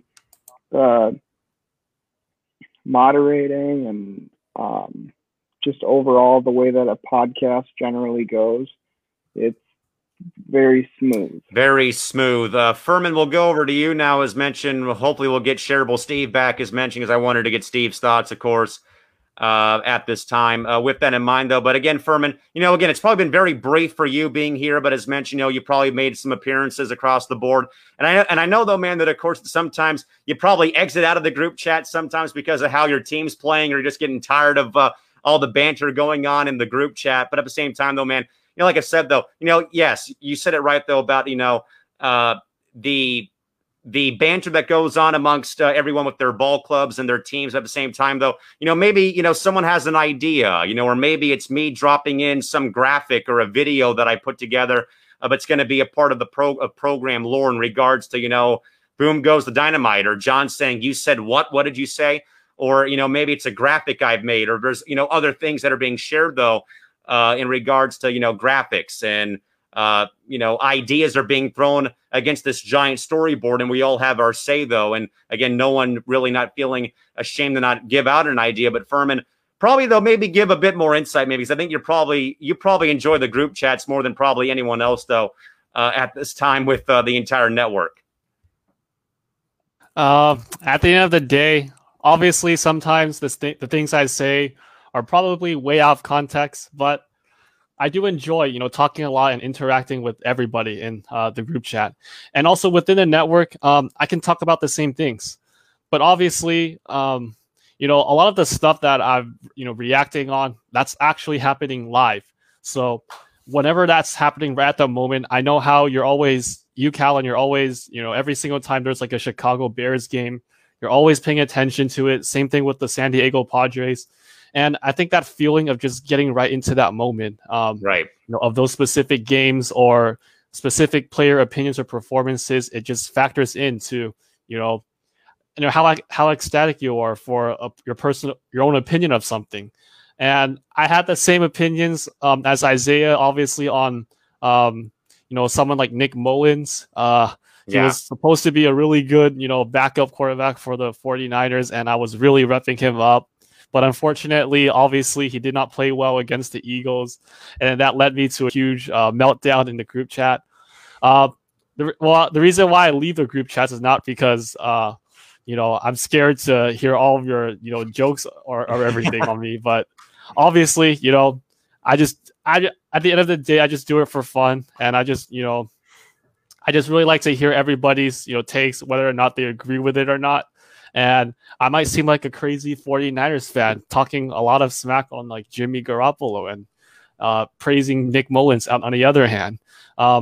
These are just, really fun ways of getting everybody together in a group chat, not just to, be all serious about sports and stuff. But I think one of the biggest influences of this is probably Isaiah, just, bringing up a lot of crazy topics. And I don't know if you know about this, Callan, but back when the Rams drafted Jared Goff in his rookie season, Isaiah predicted that they were going to win the division and make the Super Bowl with Jared Goff. And everyone ridiculed him in the group chat and said that he had the most ridiculous response and ridiculous take on, in sports history. But guess what happened? The Rams actually made it to the Super Bowl, and they're still a good team. So a lot of the stuff that that someone may see, it could actually be true. You never know. So I'm just going to put that out there for everyone that's watching right now. John, I know that you're probably not the biggest fan of group chats. I mean, other than if it's with me and Isaiah for WST. But again, there's a lot of shenanigans that go on, though. But at the same time, though, John, like we said, though, in regards to you and me, the continuity, the chemistry, things like that across the board, is what's probably not found a lot with maybe other podcast outlets or, sometimes like team sports, though. Sometimes you probably grow tired of teammates every so often if you go through the ups and downs. And I think, John, we probably have been pretty much on a high, but again, there's probably been some lows that we've kind of had to endure and go through.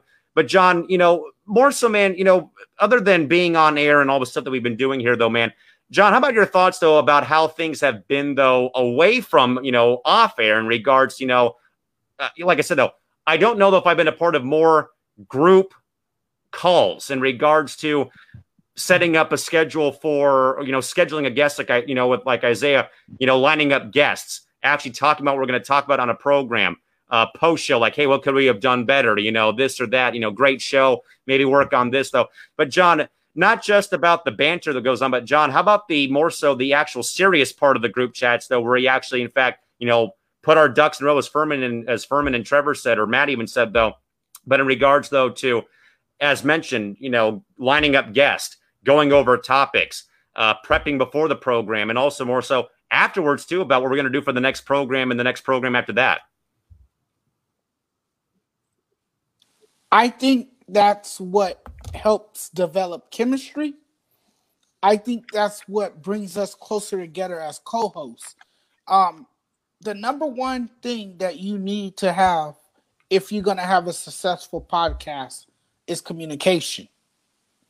And that is something that we have is communication. We communicate well. We prep before the show. We get each other's opinions on what we think we should talk about for the upcoming show, which is always good because everyone might want to have a take on something. And it's only fair for all of us to say, hey, should we talk about this or should we bring this up in the next show? Or how are we going to break this down? How will we, present the question to our viewers? And how will we debate this topic? I think what that does, that brings us closer together as friends. I think that, helps with so much. It's a great way to, like I said moments ago, to develop chemistry. You have to have great chemistry. And I think us three, we mushed so well together that it became more than just a podcast. It became a friendship and a healthy relationship among all of us, and it's great. Not only did we create something for audience and sports fans, but we created a friendship that seems to be intact, and that seems to be has been an amazing friendship since we've put together this podcast and since this network has been up and running. Isaiah, I think Judge Mathis again hit the gavel right on the head, though, man, in regards to the, I would probably take it a step further. It's another family you have, not just friends, but a family you have. And I have my work family with hockey and indoor soccer, both my colleges, my lacrosse family, but now I have another podcast family, and I've been involved with podcasts across the board. With plenty of things, with either women's basketball. I've done other podcasts, trying to be a motivational speaker and stuff like that when I was kind of getting out of high school. But Isaiah, it's not just in regards to, the friendships that you start, but also it's that family atmosphere you also have, though, where, as I said, though, you can bring up an idea, again, put it on the big storyboard we have. And as mentioned, everyone can give their thoughts about it. But Isaiah, more so, give us your thoughts more so about the family aspect, as mentioned, again, the group chats and the pre-show calls, the post-show calls, all the other stuff that does go on. But more so, like I said, though, Isaiah, it's more so of a family feel in my mind than it is just a regular, ordinary friendship or acquaintanceship. Yeah, you completely hit the nail on the head, Cal. And this is a family network. We are all like a second family here. We may agree or disagree on some topics regarding sports, but at the end of the day, nobody takes it personally.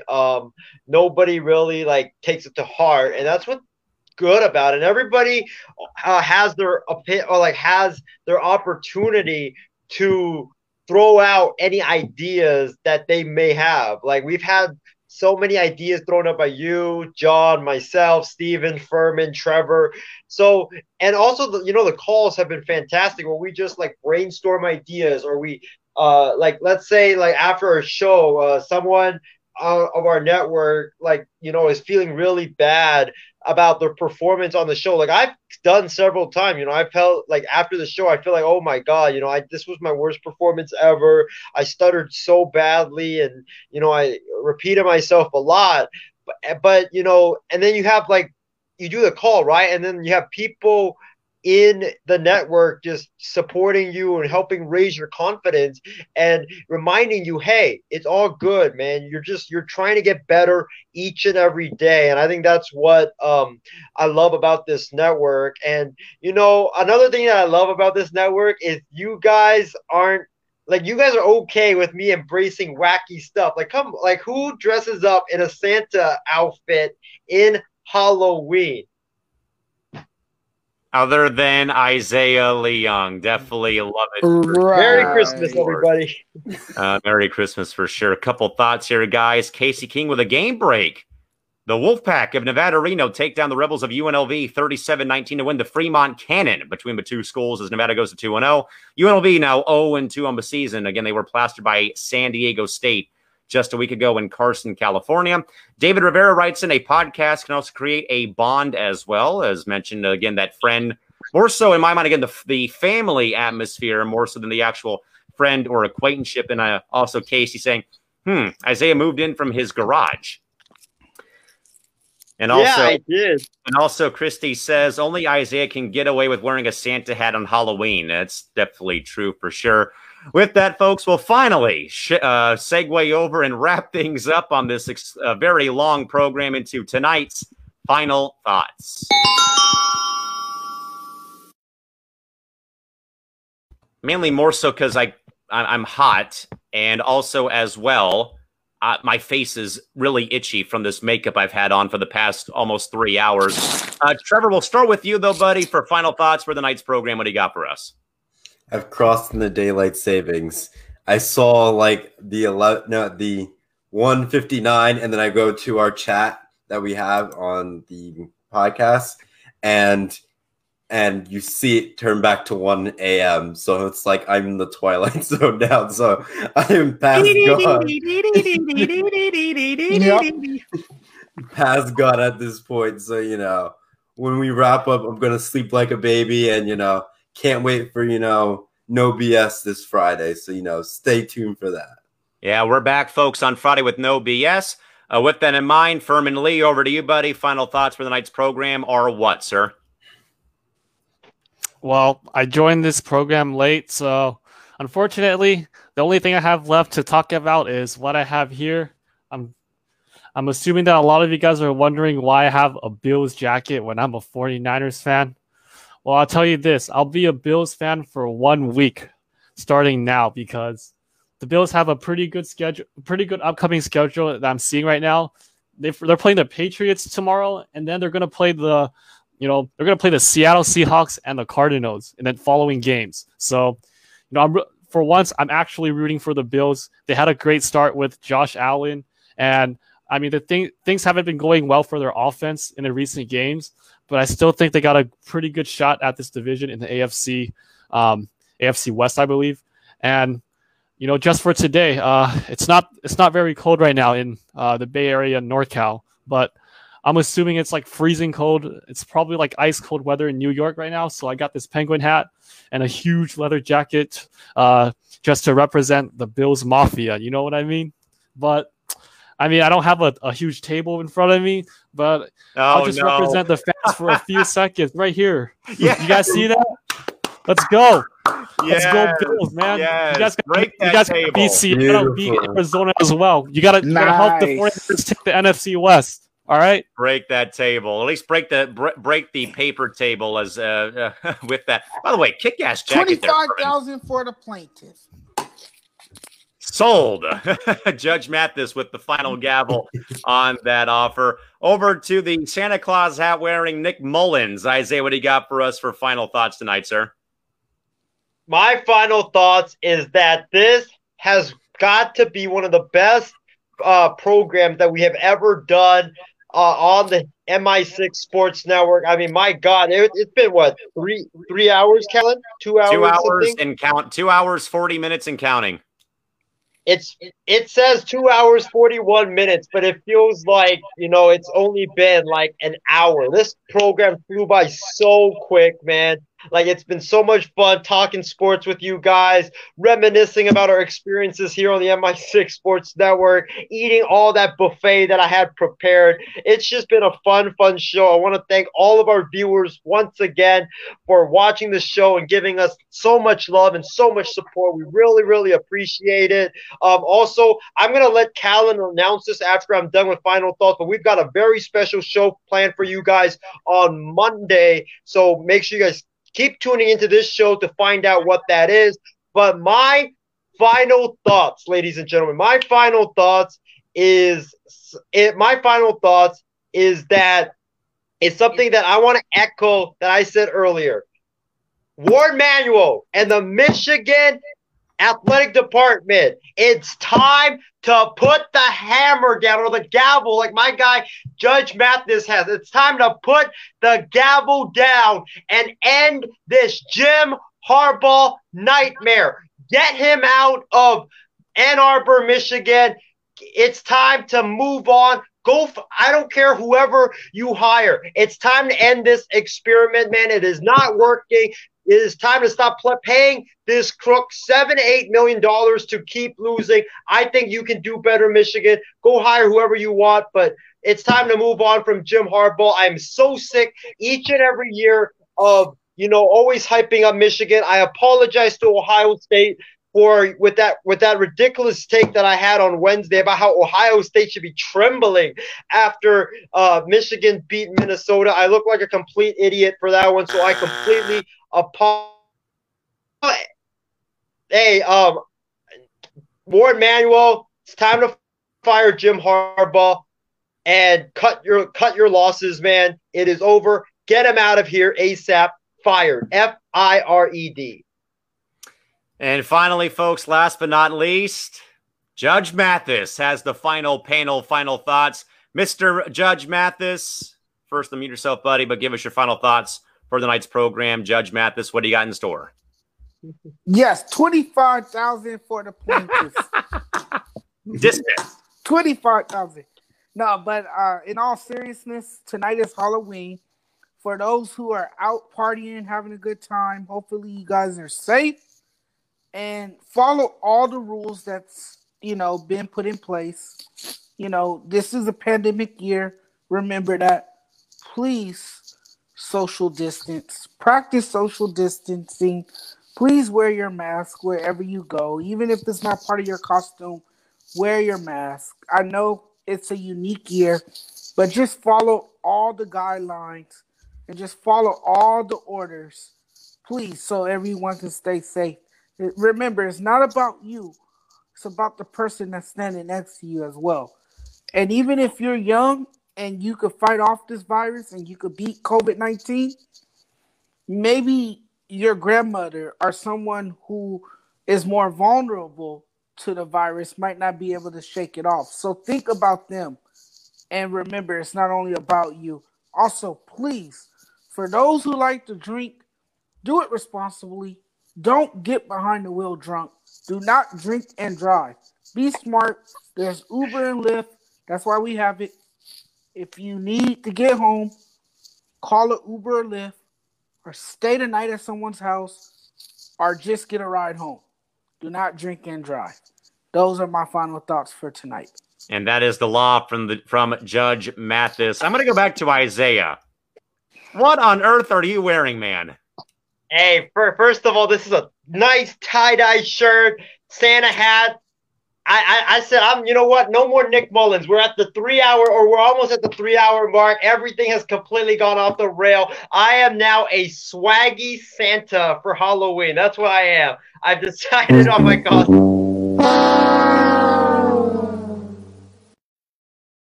I did come up with something, didn't I, Cal and John? I at the last minute, I came up with something swaggy Santa, but I also want to remind the folks out there, make sure you guys turn your clocks an hour back tonight, because tonight is daylight savings time. So please turn your clock back an hour. I don't want people, thinking that it's like 5 or it's like 7 a.m. when it's actually 6 a.m. or, missing something because they thought that it was like not that time. So set your clocks back, everybody. Yes, we gain an hour, actually. Gaining it up. With that, folks, my final thoughts. I put the mask back on for Judge Mathis, as mentioned, but more so my face has been killing me with this. I got it today and got this pocket knife, as mentioned. But but as mentioned already here on the program tonight, again, thanks to the whole gang for dressing up tonight and for all that good stuff. And follow the rules. Otherwise, Hydra will attack you with a pocket knife, as I already mentioned earlier on in this program. But again, folks, final thoughts. Again, thank you all again for sticking it out with us here, as we've already have talked about plenty of times. Again, probably the longest show now, probably, in all of the network programming history here. But again, thanks to the usual suspects. And again, thanks to everyone for, again, diving in and giving us their thoughts and keeping us sane. And also, again, for your outstanding love and support as this network continues to thrive and grow. With that, folks, a very cool announcement as we get back to regular programming starting up on Monday. But, of course, we have the night shift on Sunday night at 10 o'clock Pacific time with myself and Isaiah. But, of course, folks, Monday, very special program. Here's the announcement coming your way. This is actually, folks, courtesy of Isaiah. And ladies and gentlemen, I know the consensus pick is the Kansas City Chiefs. I know they have the best quarterback in the NFL. I know they have the best coach in the NFL in Andy Reid. I know they just won a Super Bowl, but I don't care. I am going with the Denver Broncos. Well, the club was functioning for 108 years. Well, the Pittsburgh Pirates, they don't ever win a World Series or get to the playoffs. I don't care. This team got to the playoffs 8 straight years. Winning NL West for 8 straight years, and they still have not cashed in to win a freaking World Series. And part of the reason is because Clayton inning, and then you have crap like this happening in the game when they can't get the freaking final out.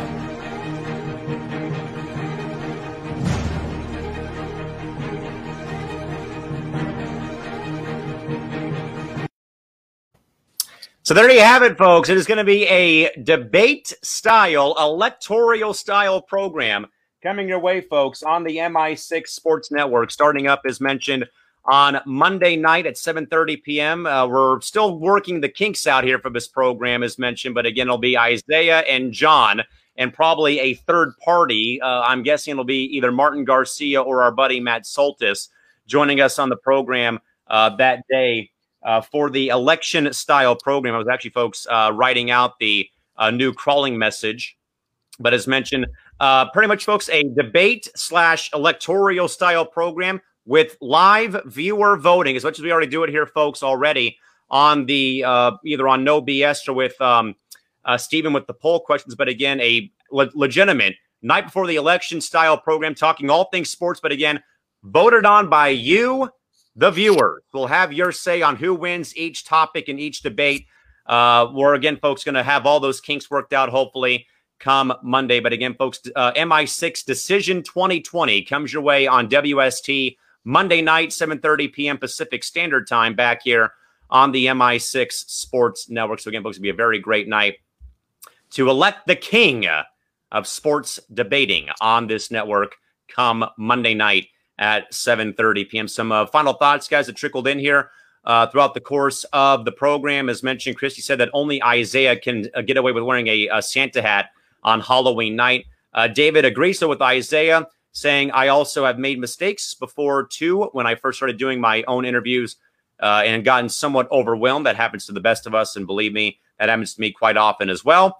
Also, Christy said, my final thoughts. Such a fun show tonight.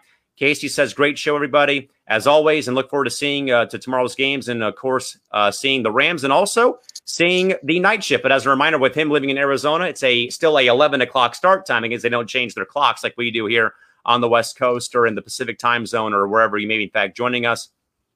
But we'll still be tuning in, and let's go Rams tomorrow. Enjoy your day, and see you guys on the night shift tomorrow. So we all agree, folks, with that in mind.